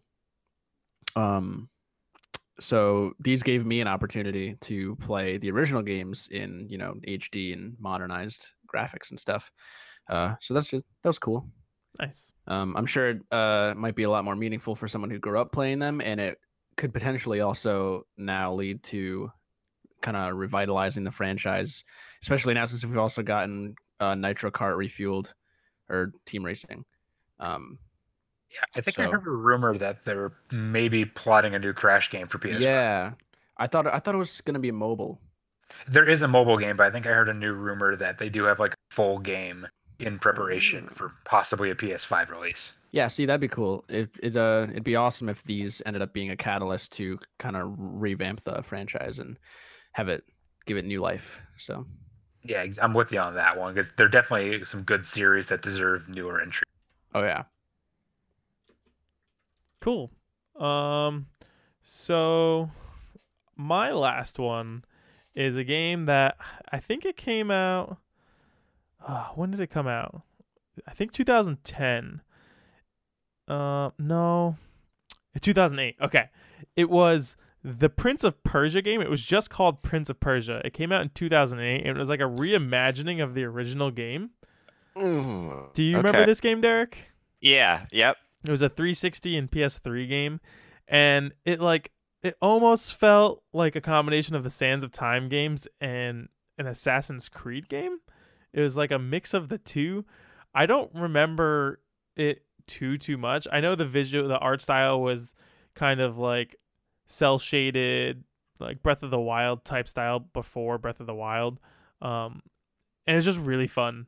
I don't remember an insane amount about it, but like there was wall running, parkour, really cool combat. And I just remember really liking it a lot. Like you're saying, I'm limited in the amount of remakes that I've played, but I definitely remember this one standing out. And now I'm going to go actually search for it and see if I can't find it and replay it in 2020 to see if it's as good as I remember it being. All right, Derek, round us out. What's your last one of your favorite remakes that you have played? So I, unlike you guys, have played a lot. I guess if you count HD updates, I have played a lot of them. Yeah. So I'm trying to think. I'm just see if I can think of. So I would say my favorite, my last one is probably, and it's again big part of a collection, is the kind of the HD update for Metal Gear Solid 3. Okay. I remember when you got a PS4, I remember you gave me your PS3 and it had that Metal Gear collection with it. Yeah. I never played. I think I booted up the first one for about an hour and then never went back to it. So the third one, the HD remake, kind of added some like camera changes, and it kind of like brought it just a step into the current generation from the PlayStation 2 to the PS3, just enough to like make it a little more modern, but then also retain like what made the game so good. And so that was my first experience with that game, and it is one of the greatest games of all time. Probably one of the greatest stealth game of all time. I would put that up there. But yeah, so like even that collection itself also is great, because it gives you an HD version of Metal Gear Solid 2 and a kind of better remake of one of the PSP games, Metal Gear Solid Peace Walker, which is like a solid entry in the series. Yeah. Cool. Nice. So yeah, I don't think there's an insane amount of remakes out there to the level that we're starting to get them, like Final Fantasy VII and Resident Evil 2 and 3.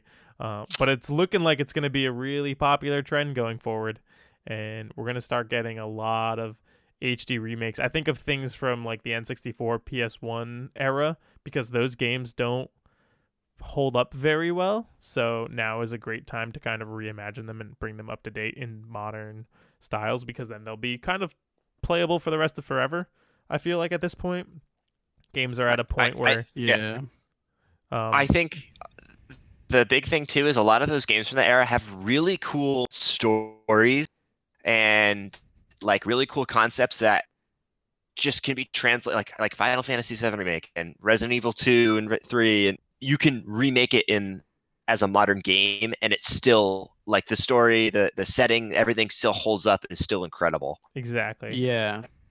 It's like from this point forward, we're only going to, increase so much visually. And I think that's really the main, the main factor, for these remakes is modernizing how it looks, and also, gameplay, quality of life, and, changes in general are just cherries on top. So. Sweet. Plus nostalgia. All right, let's take one more break, and when we come back, we'll talk about the games that we would love to see remade, and then we'll do trivia. Cool. Yeah.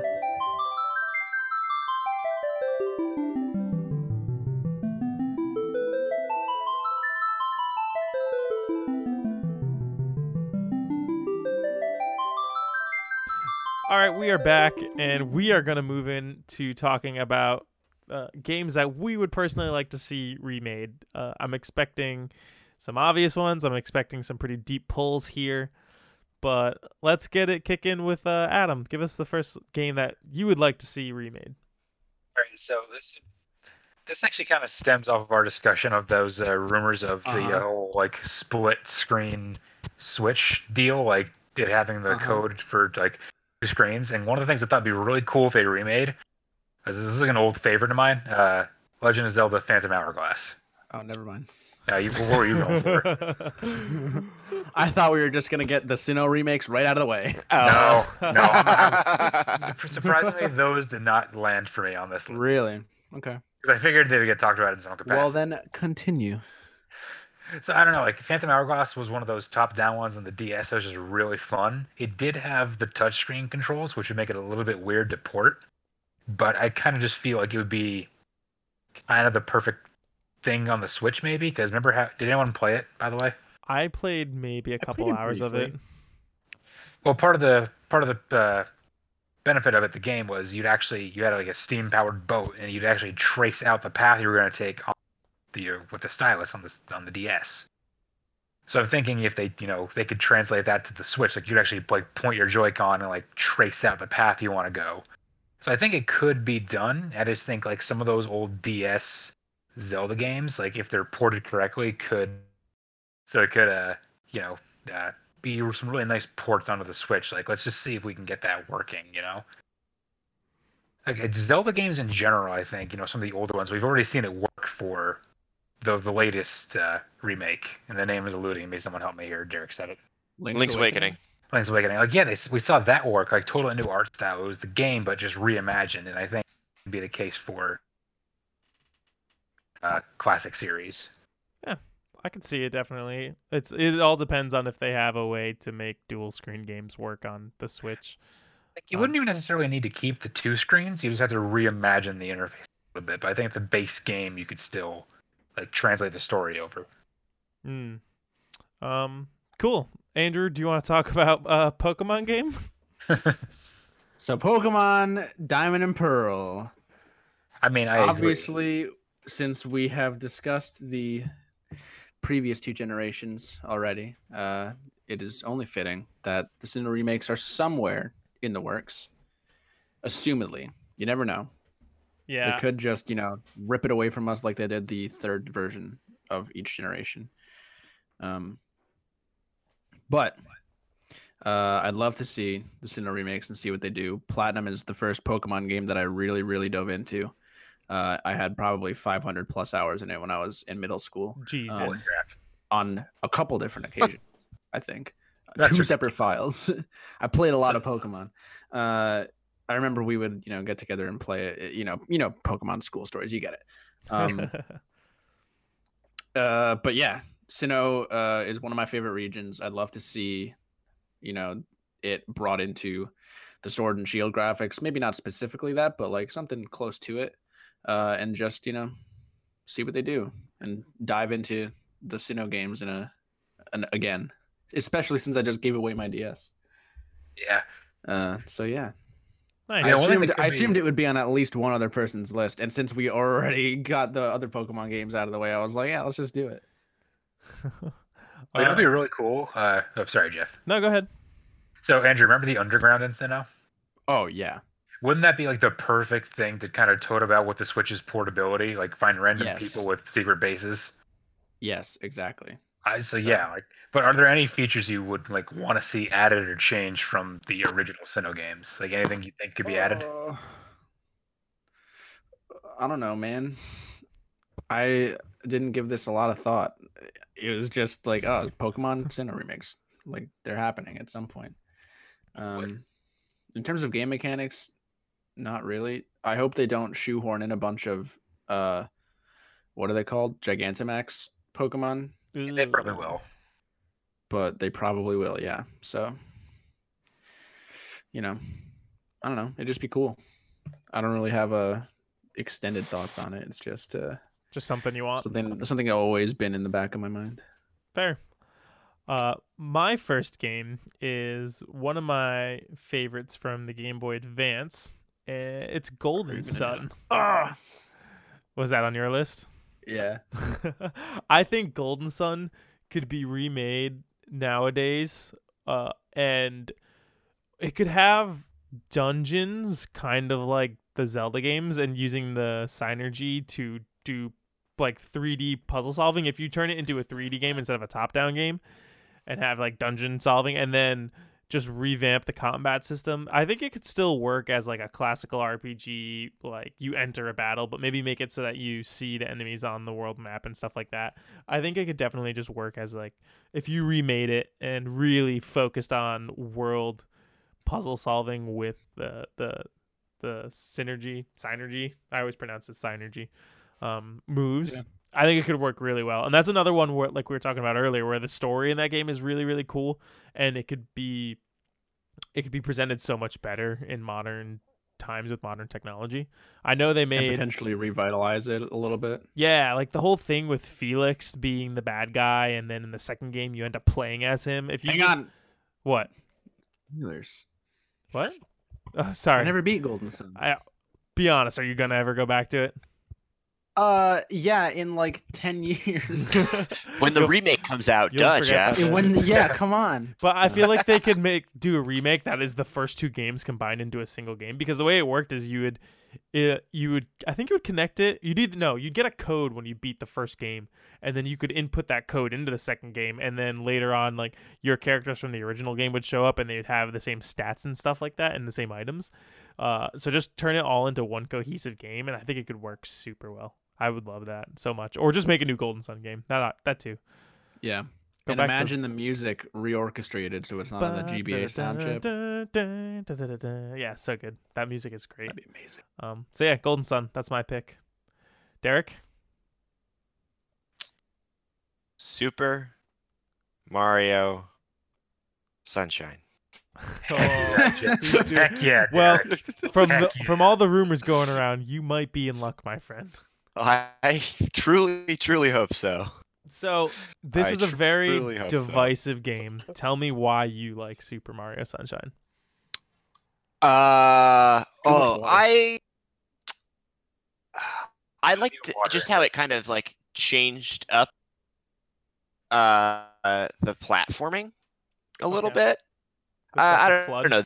The inclusion of FLUDD was cool, and it kind of, I don't know, it was like refreshing a little bit. I mean, I played like a little bit of Super Mario 64 when I was a kid, like at like friends' houses and stuff like that, but I never like got to play the whole game. Like I think I remember the most I'd ever played of it was like I beat the bottom floor and got to the next floor, and then never was able to actually get any farther because I never got to play it again. But yeah, I just, it's after playing Mario Galaxy, not Mario Galaxy, Mario Odyssey, I just want to see it in that,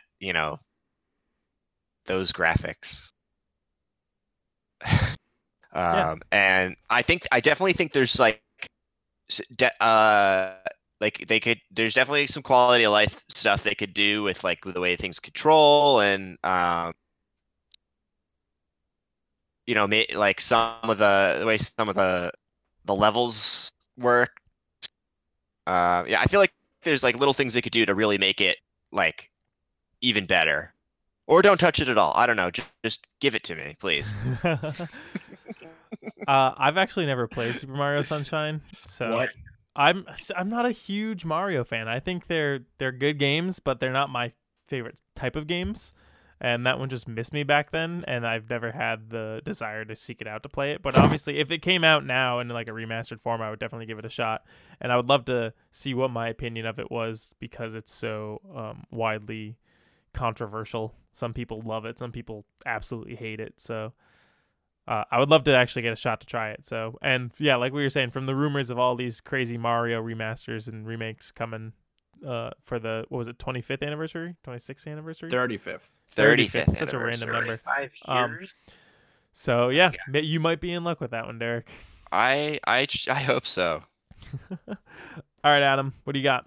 So actually, it's kind of funny that Derek said Mario Sunshine, because what I wanted on my list was not like a specific game, like Sunshine, Galaxy 2, like one of those older like style of the games where instead of like the levels and like one thing I didn't really like about like Odyssey was a fun game, but one thing I didn't like was just the oversaturation of the moons. Like after you found like your 20th in a level, it just almost didn't feel special anymore. Yeah, I agree with that. I felt there were way too many moons in Odyssey.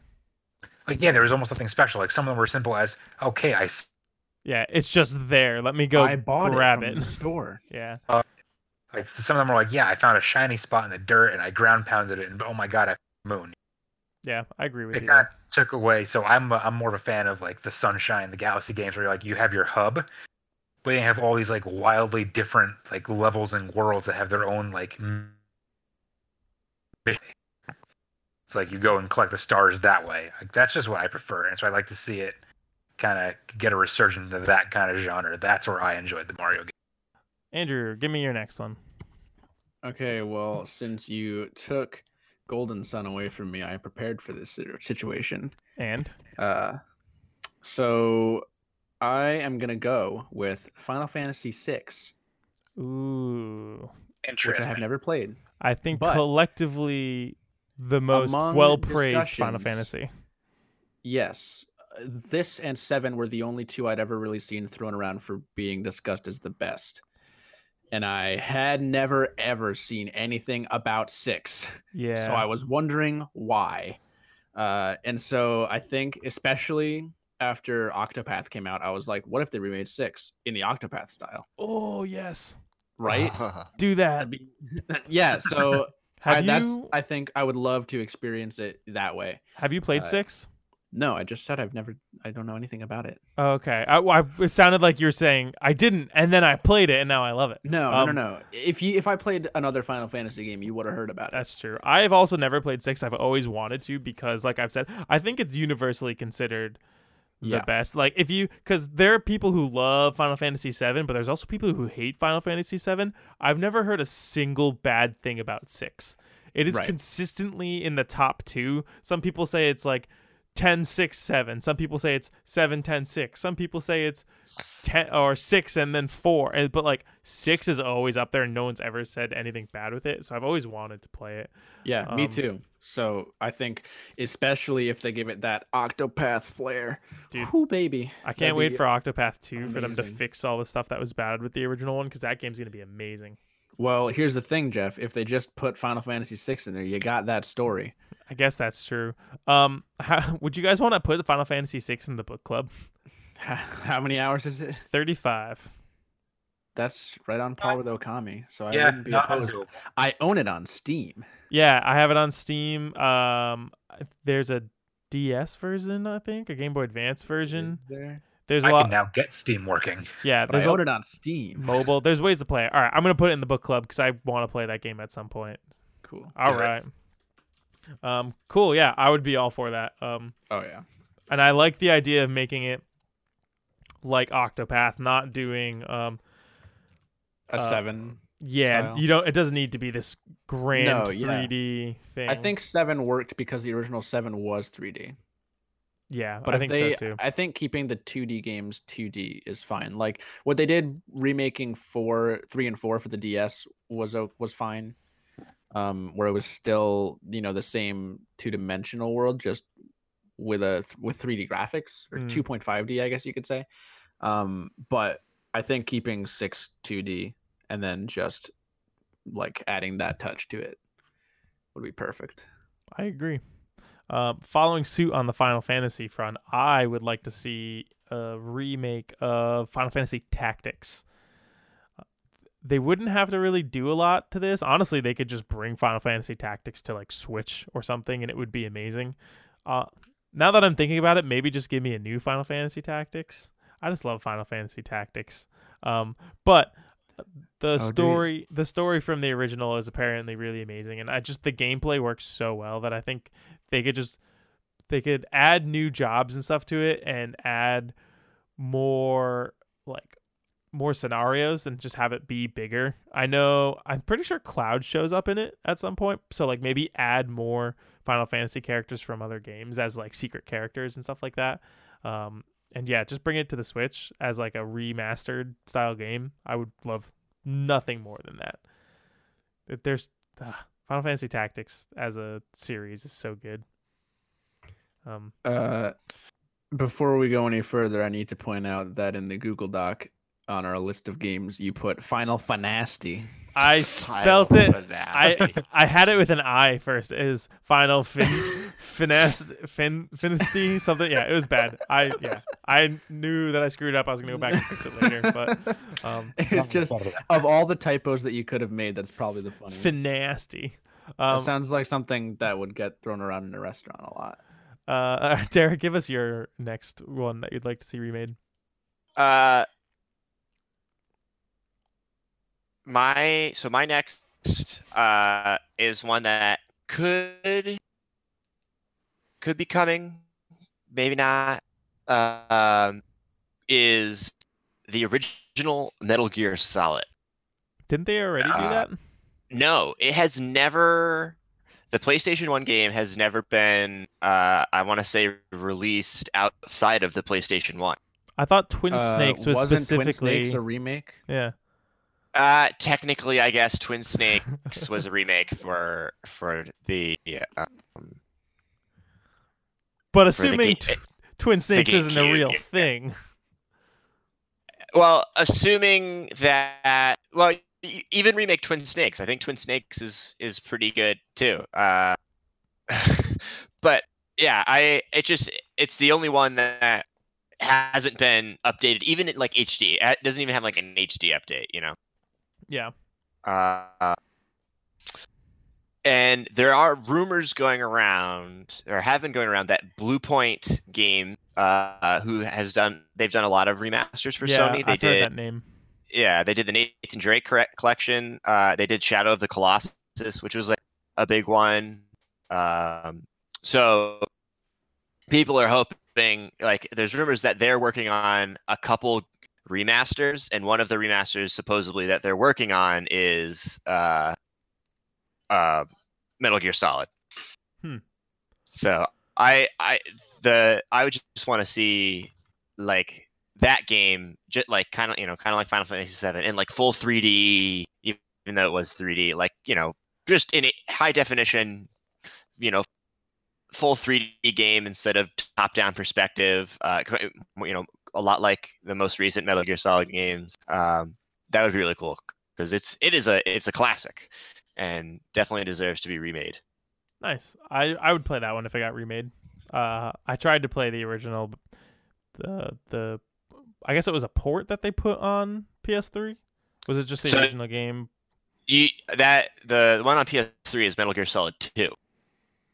Oh, there is no version of Metal Gear Solid 1 on PS3. No, it's Metal Gear Solid 2. It's all the PlayStation 2 titles and then the one PSP title, or one of the PSP titles. Yeah, Metal Gear is just one of those franchises that I somehow entirely missed out on. Yeah, same. So if they remade the first one, that would be a great jumping in point for me, I feel. Yeah. Important to note that game remakes in general are a good entryway into a lot of things for me. For example, Crash and Spyro and Resident Evil. So, Metal Gear would definitely be up there for me too if it got remade. Adam, give us your last one. All right, so actually, Andrew, funny you mentioned Spyro. Uh-huh. So I'm not sure if you guys ever actually played these, but Andrew, do you remember the Legend of Spyro trilogy? Nope. So the first one came out on the GameCube, and the second 2 came out on the Wii. Wait, if one of them's Enter the Dragonfly, then yes. No, actually, these were like. All right, then no. These are strange. Like, look up a video of these later because these were like really fun. It was like a darker version of Spyro in a sense. Like you actually had Elijah Wood voicing Spyro. Funny you mentioned that. Yeah, I know. I was waiting for this moment after you said Elijah Wood earlier. But I actually think I do vaguely remember those existing. So like, yeah, it actually gave you like Spyro had like a combat system with like attacking with his claws. So you can like combo things. Like you were fighting enemies like with actual like combat mechanics. And then you did have the breath attacks, which you'd get like 4 different elements over the course of the game. You could upgrade them as you went along. But it wasn't like the, go complete this level, move to the next thing kind of thing. It was like this overarching story that gave, like, purple or something like that, Hello? Hello. Sorry. Hi. I was. Okay. Yeah. I was making sure I didn't cut out again. You did slightly, but also I think there's nothing much to contribute after what you had said. Sorry. But yeah, it was just they got a real cast to voice that game. They had Gary Oldman. What? Gary Oldman, David Spade, Wayne Brady, Mae Whitman, Phil Lamar, Mark Hamill.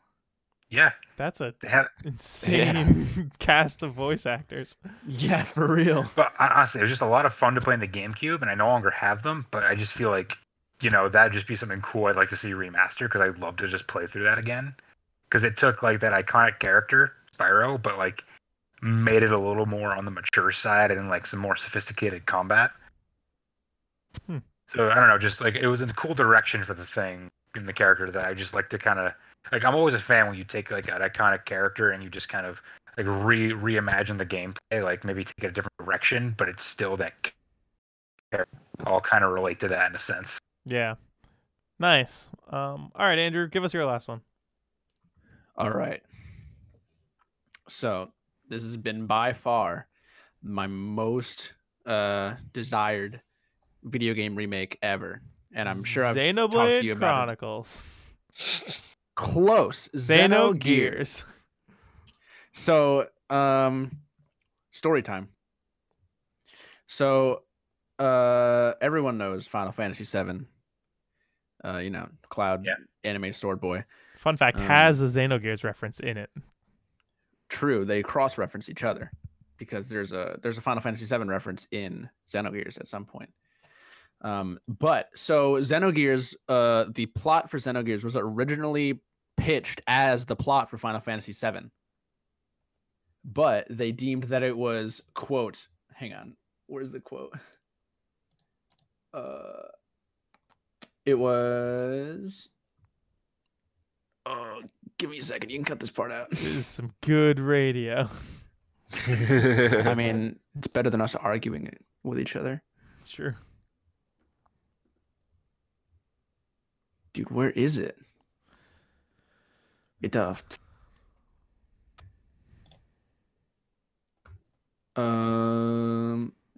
swear to God, I fucking had it like just now. Okay, it was, and I quote, judged too dark and complicated for a fantasy game. Huh. So, okay. But it was allowed to be made into its own project, and so it was developed for the PlayStation 1, and so largely overshadowed by the release of Final Fantasy VII. I want to say it came out about a year later. So, like, if you were looking for like a big JRPG on the PS1, you probably weren't going to find this one. And so, like, I feel like it flies under the radar for a lot of people. especially now since it came out in '98. So if you didn't play it then, you're probably not going to play it now. So it was actually also first originated as a sequel to Chrono Trigger, but then it was turned into an original game. A sequel to Chrono Trigger or Chrono Cross? Chrono Trigger.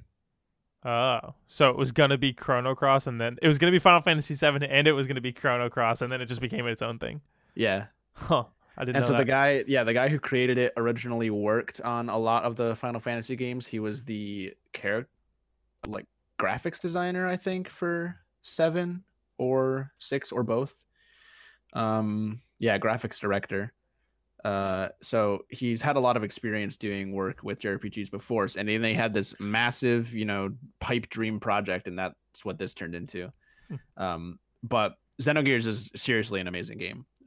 And if it got maybe not the Final Fantasy VII treatment, but just kind of a revamp of graphics, and there was a big issue because it was such a large undertaking for them to do. They ended up having to kind of cut costs on the second disc. So the first disc is like a fully fleshed out, game, great, and then the second disc basically cuts the gameplay down to sit through 5 minutes of exposition, and then do like a short dungeon or a boss fight, and then more exposition because they just had so much left to unpack and so little time, or they were pushed for time or something, or that they wanted to get the game out. So either way, if they were able to actually expand that and turn it into the game that it was meant to be, then it would be really, really amazing. It's quite possibly, I would argue, the best video game story ever told. But I know nothing about it, but exactly you saying that makes me have to look into it. So it's seriously amazing. I'll have to check it out. Yeah, and the combat's great, the music is great all around. It's seriously just flew way under the radar for a lot of people. And I've been trying to get the name out of there.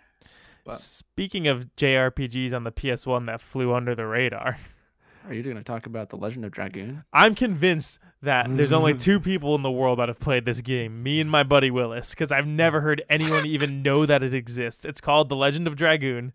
It was a PlayStation game. It was developed by Sony. So it's like a Sony-owned product. The main character of this game was going to be in PlayStation All-Stars before that game just kind of farted out and was not very good.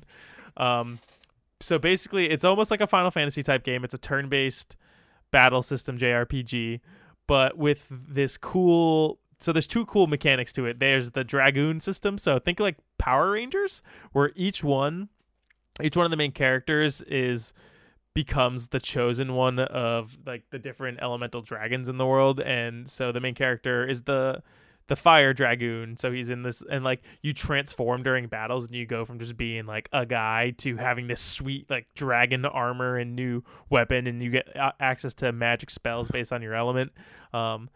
And they basically form a Power Rangers team. One is each color. It's really sweet. And then the other really cool thing that this game did was there's a combat system called the Additions system, where instead of in Final Fantasy VII, if you just use the auto attack button, you would just run up, slap the guy with whatever weapon you held, and then run back. In this game, each character had anywhere from 6 to 10 additions. So what it would do is you'd run up and do that first attack, but it's almost like a quick time event where it'll tell you it's either the X button, or if the enemy's going to counter, it would be the circle button. And you'd have to basically time it where there's a square in the middle of the screen, and then a square would collapse in from the edges of the screen into the middle of the screen. And if you timed it right, your attack would keep going. So the main character, Dart, his first one was called Double Slash. So he would run up, he'd hit with the sword, and then if you hit the button at the exact time, he would do it again. And everyone would say the name of the mood if you did it in its entirety. So he'd go, ha, ha, Double Slash. And then... So if he turns into a bat, he would say, bat! Yeah, exactly. Oh my god, I love that show so much. But then, once you've done that one so many times, you would unlock the next one. And then I forgot what the names of them all were, but they were really cool. And the more you would do them, they'd get complex, with his last one being 8 button presses in a row that you had to time perfectly, and it would be 1, 2, 3, 4, 5, 6, 7, 8, and like you would just get the rhythm for it with each character, and it was so fun. And I think they could, if they give this like the Final Fantasy VII treatment, again, it's a really cool story. Has this, like a lot of like, there's like this big bad that's almost like Sephiroth. He has platinum hair. He's really mysterious and cool, but he ends up like not being so bad. But he's like the 6th Power Ranger, basically. He has the Platinum Dragoon, and it gets insane, and it's really cool. So yeah, they could give this a Final Fantasy treatment and like really flesh out the addition system and like the Dragoon system, and I think it could be an amazing JRPG. But I highly doubt they'll ever do anything with this property ever again, which makes me really sad because I think it's really, really cool. So yeah, Legend of the Dragoon. That combat system actually sounds really similar to Xenogears. Oh, really? Yeah. So in Xenogears, the way it works is, you have a series of ability points or battle points or whatever, and you gain more as you level up. But you start with 3, and so each one of your face buttons, minus whatever one you use to like select things, is a light, medium, or heavy attack. And so a light attack costs 1 point, medium 2, and a heavy 3. And so you can use those to do different combos in battle and different moves. And so eventually, the more you use specific combinations of attacks, you unlock death blows, which are stronger versions of those button presses, which once you like fully unlock the death blow, it like does a really cool animation, and it does like specific things, and more damage and whatever. And so it's really cool getting to do all the death blows. And then you also have the big mech battles too. So yeah, and I think it uses a similar system there. It does sound pretty similar. That's cool. Yeah. So I'll check out Xenogears if you check out The Legend of Dragoon. Dude, I'm Googling it right now. Sweet. All right, Derek, give us your last one. Oh boy. My last one, Command and Conquer Red Alert 2. Ah, okay. I didn't know you were a CNC fan. Oh yeah, a big Command and Conquer Red Alert 2 fan. I have a lot of hours in that game over my life. Have revisited it several times, and they're currently redoing or remastering / I think it's also more of a remake. They're doing Command and Conquer 1 and its expansions, and Command and Conquer Red Alert 1 and its expansions. So that comes out, I think, at some point this year or next year. So now I'm like really like, I really hope they do Red Alert 2 and its standalone expansion Yuri's Revenge next, because those the first, the original Command and Conquer and Red Alert, like they definitely need a nice little facelift. Like they there's some some of the gameplay mechanics have definitely not aged well. So it'll be nice to kind of see those in more modern RTS, in a more modern RTS style. And then Red Alert 2 is just like, I don't know, it kind of just perfected. Yeah, I would say it perfected what Red Alert 1 did well, and did more on top of that. And they kind of lost that when they came out with Red Alert 3. It lost a little bit of its charm, I feel like. So instead of doing more Command and Conquer games and new games, just bring the old ones back. That's fair. Did you ever play, actually going back to some of my favorite remakes, did you play Halo Wars, or the Halo Wars remaster that they did before Halo Wars 2 came out? So Halo Wars is on my list of. I played the first one. I want to say I almost finished it, and then I never finished it. But I have it on my PC, and I want to play it on PC, because playing it with the Xbox controller, I don't know, it just didn't feel. While it was like built well, I don't know, it just didn't feel the same. It's not so the same, I do want to. Yeah, I think I have downloaded Halo Wars and Halo Wars 2 through. I think they're on Game Pass. 1v1 me in Halo Wars. Let me play the game. No, I don't remember how to play it either, but 1v1 me. Let's go. Just build all the Hornets and slap you with aerial units. That was that I actually. So I don't know if you've seen Gears of War. I don't think you're a big Gears of War fan, but Gears of War is coming out with a a strategy game called Gears Tactics. If you think that I'm not aware of Gears Tactics coming out, then you're insane. I know. I feel like we haven't talked about it. Have we talked about it on the podcast? No. The name, if the word tactics is involved, Jeff I know. has heard about it. I'm not a big Gears of deck building. I'm not a big Gears of War fan, but I've been like keeping my eye on this, and it's gonna come out on Game Pass day and date. So I'm jumping in that. It comes out next Thursday, I want to say. I guess or Tuesday. Yeah. It's soon. It's next week, and I'm very excited about it. So we will talk about it next week. It's not an RTS. It's more like XCOM, but yeah, it's it's like tactics style. Yeah, grid based. It's gonna be a day one download for me. I love Gears of War. I still haven't played the 5th one, but I need to. I have actually. I Is downloaded that on Game it. Pass? Just haven't played it yet. Yeah, it's on Game Pass. Dante and I played all of them cooperatively, and so I feel a little bit hesitant to play it without him. It's like I can't. How can I?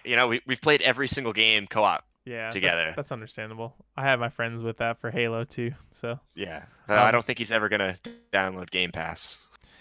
Maybe I'll convince him. It's only $1. Yeah, you can get the first month for $1. So okay, let's do trivia and bring this bad boy before home. That, oh God, what? Completely unrelated to anything we've been talking about this episode. I just went to search and see if Legend of Dragoon happened to be on Steam, and it's not. No. But instead, I found The Legend of Bumbo. What? So The Legend of Bumbo is a puzzle-based deck-building roguelike prequel to The Binding of Isaac. What? Huh? So I thought it looks pretty cool. It's all the graphics are made out of cardboard. It looks very stylized, and it has the words puzzle based and roguelike and deck building in there. So that checks a few boxes. Well, I'm looking forward to hearing about it next week because I'm sure you will play it. $15. Oh, actually, I was suggesting that you try it out because I don't. Oh, you want me to try it? No, dude, I'm still. I'm doing puzzle based deck building, Jeff. Yeah, I'm still balls deep in One Step from Eden. So maybe after I'm through with that. Well, at some point, one of us should check it out. Trivia! All right, so yes. I hope you guys didn't forget 2 hours ago, but Dan Santos gave us 2 trivia questions. So, so this trivia is just miscellaneous. It's going to be a bit all over the place, with 2 questions featured by one of our listeners. All right, you guys ready? Yeah. Oh yeah. All right, we're going to start out with question number 1, which is one of the questions from Dan. He said, does Magmar have a beak or lips? Oh, God. It's a weird one, but I love it. So, all right, I got my answer. I'm locked in. Yeah, right. I'm locked in. Adam, does Magmar have beaks or lips? I want to say it's lips. Derek? I said beak. Andrew? Lips. It is technically classified as a beak. What? Yes. Really? Yeah, I looked it up. Time to Google a picture of Magmar. Hang on. Yeah, he has this. It's settling. I don't think I like that. Yeah, I looked it up because he sent that, and I was like, I don't know. And then it's a beak. See, I second guessed myself at the last moment because it looks like a beak now that I'm looking at art, but I remembered him just having a cylindrical shape, and I was like, that's lips, right? Yeah, I think it his sprite in the original games made it look like lips, but it's definitely a beak. Magmortar definitely has lips. but that's a beak. That's 100% a beak. Magmar. So to fill in the 3 questions that in between Dan's 2 questions, I decided to focus on a game that I think each of you have a fondness for, but not to the point where the other people might not be able to get it. So question number 2, what is Master Chief's Spartan number? This is the Derek focus question. Derek, if you don't get this right, I'm going to slap you. How can I get it wrong? Okay, because I heard you say, No, that wasn't me. I think that was Andrew. Okay. That was me because I feel like I know it, but also I don't feel like I know it. We'll start with Andrew. Andrew, what is Master Chief's Spartan number? Wait, no, that's the Star Trek one. Gotta give me something. Shit, dude. Wait, can you at least tell me how many digits it is? 3 or 4 digits. Actually, those are the ones I was going between. No, it's 3 digits. Okay. You got to give me something. 167. Adam, what is Master Chief's Spartan number? 042. Derek, what is Master Chief's Spartan number? 117. That is correct. Sierra 117. I was close. Who is Sierra 42? Someone is, I think, 42. Really? I mean, it'd have to be one of the Spartan 2s. I don't know. Douglas. Douglas is 42. Who's Douglas? He's one of the original Spartan 2s. Oh, see, I don't know a lot about like pre-Halo game lore. He is the only other Spartan 2. He's in Halo Wars. Oh, there are 3 Spartan 2s in Halo Wars. Okay, cool. Yeah. Yeah, the only other Spartan 2 that I know of was George from Halo Reach was a Spartan 2. Total guess. All right. Allison also knew the answer to that. She was throwing up the numbers through the window. Nice. I've only watched you type in that code so many times. Yeah, right? It's the code to my phone. Don't tell anyone. Question number 3 is the Adam question, which let's see if you guys were paying attention and read his article. What is the new Hearthstone class? How much were you guys paying attention to Adam? Yeah, guys. We also had a whole discussion about it in an episode. Yeah, We but did. I want to know if you remembered it. Yeah. Do you listen to Adam when he talks? Derek, what's the new Hearthstone class? The Demon Hunt. Andrew? Demon Hunter. Adam? Yeah, it's the Demon Hunter. It is the Demon Hunter. Everyone listen to Adam. Good job. I'm so proud of you. That was also a subliminal message test. Question number 4 is the Andrew question. What is the name of Shulk's laser sword in Xenoblade? Oh, I know this one. Xenoblade? Douglas Blade? I believe officially it's Xenoblade. Zeno? Okay. Derek, what is the name of Shulk's laser sword? I'm gonna go with the Crossblade. Adam? The Monado. Andrew? The Monado. It is the Monado. He's really feeling it. Monado boy. All right. Derek has 3. Andrew and Adam have 2. Moving on to Dan Santos's second question, the last question for us, and quite possibly one of the hardest questions ever in all of trivia. Oh, no. What PlayStation franchise features a game that features a movie about a game? What? The fuck? What? Can you repeat that? Okay, ready? What Wait. PlayStation franchise features a game? Oh, wait, no. Hang on. I think I worded it poorly. What PlayStation Typical. franchise... No, that's right. Yeah, what PlayStation franchise features a game that features a movie about a game? So we only have to get the franchise. Correct. Bonus What? point if you can tell me the movie that's about a game.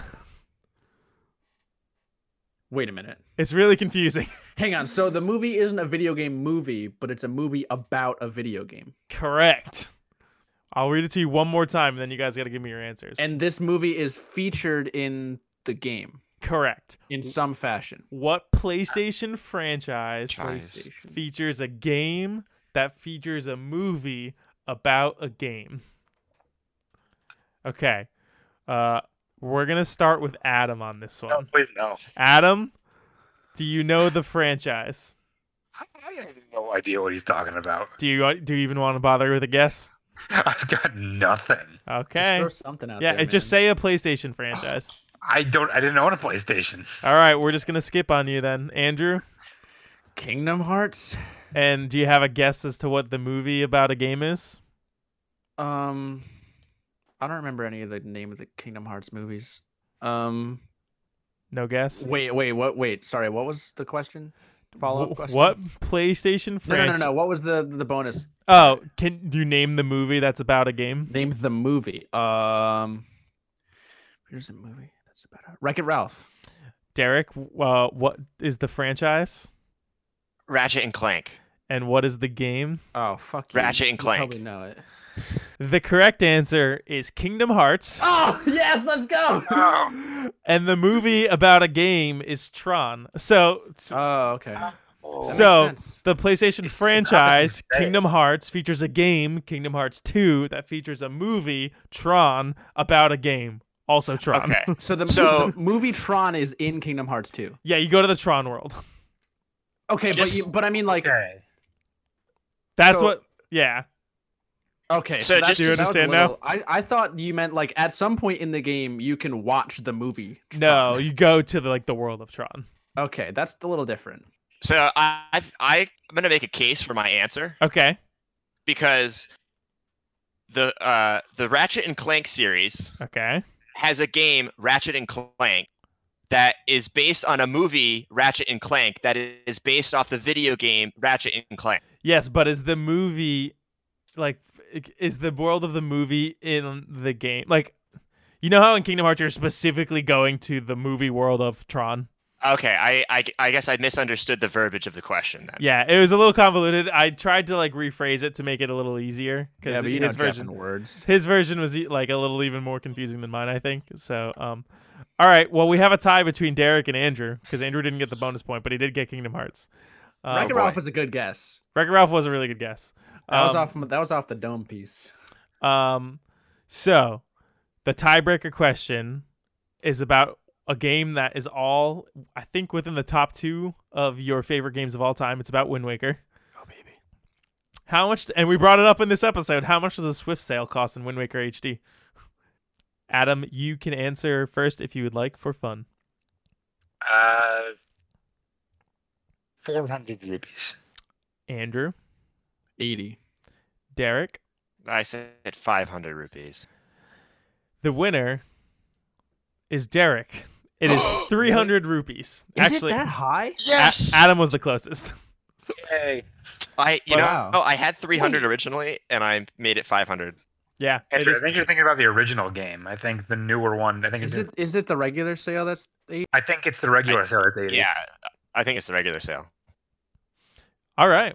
Huh. Congratulations, Derek. You are remembered that really wrong. I've done it. The winner of miscellaneous again. Trivia. He did it again. All right. That brings us to the end of this episode. Thank you for listening, everybody. Feel free to check out our website, thegamesharks.com. I'm personally working on a review of Final Fantasy VII Remake. It's both a review and kind of a in-depth analysis of all of my emotions that have to do with that game. So it's going to take me a little bit to actually get through it all, but look for that in the coming weeks.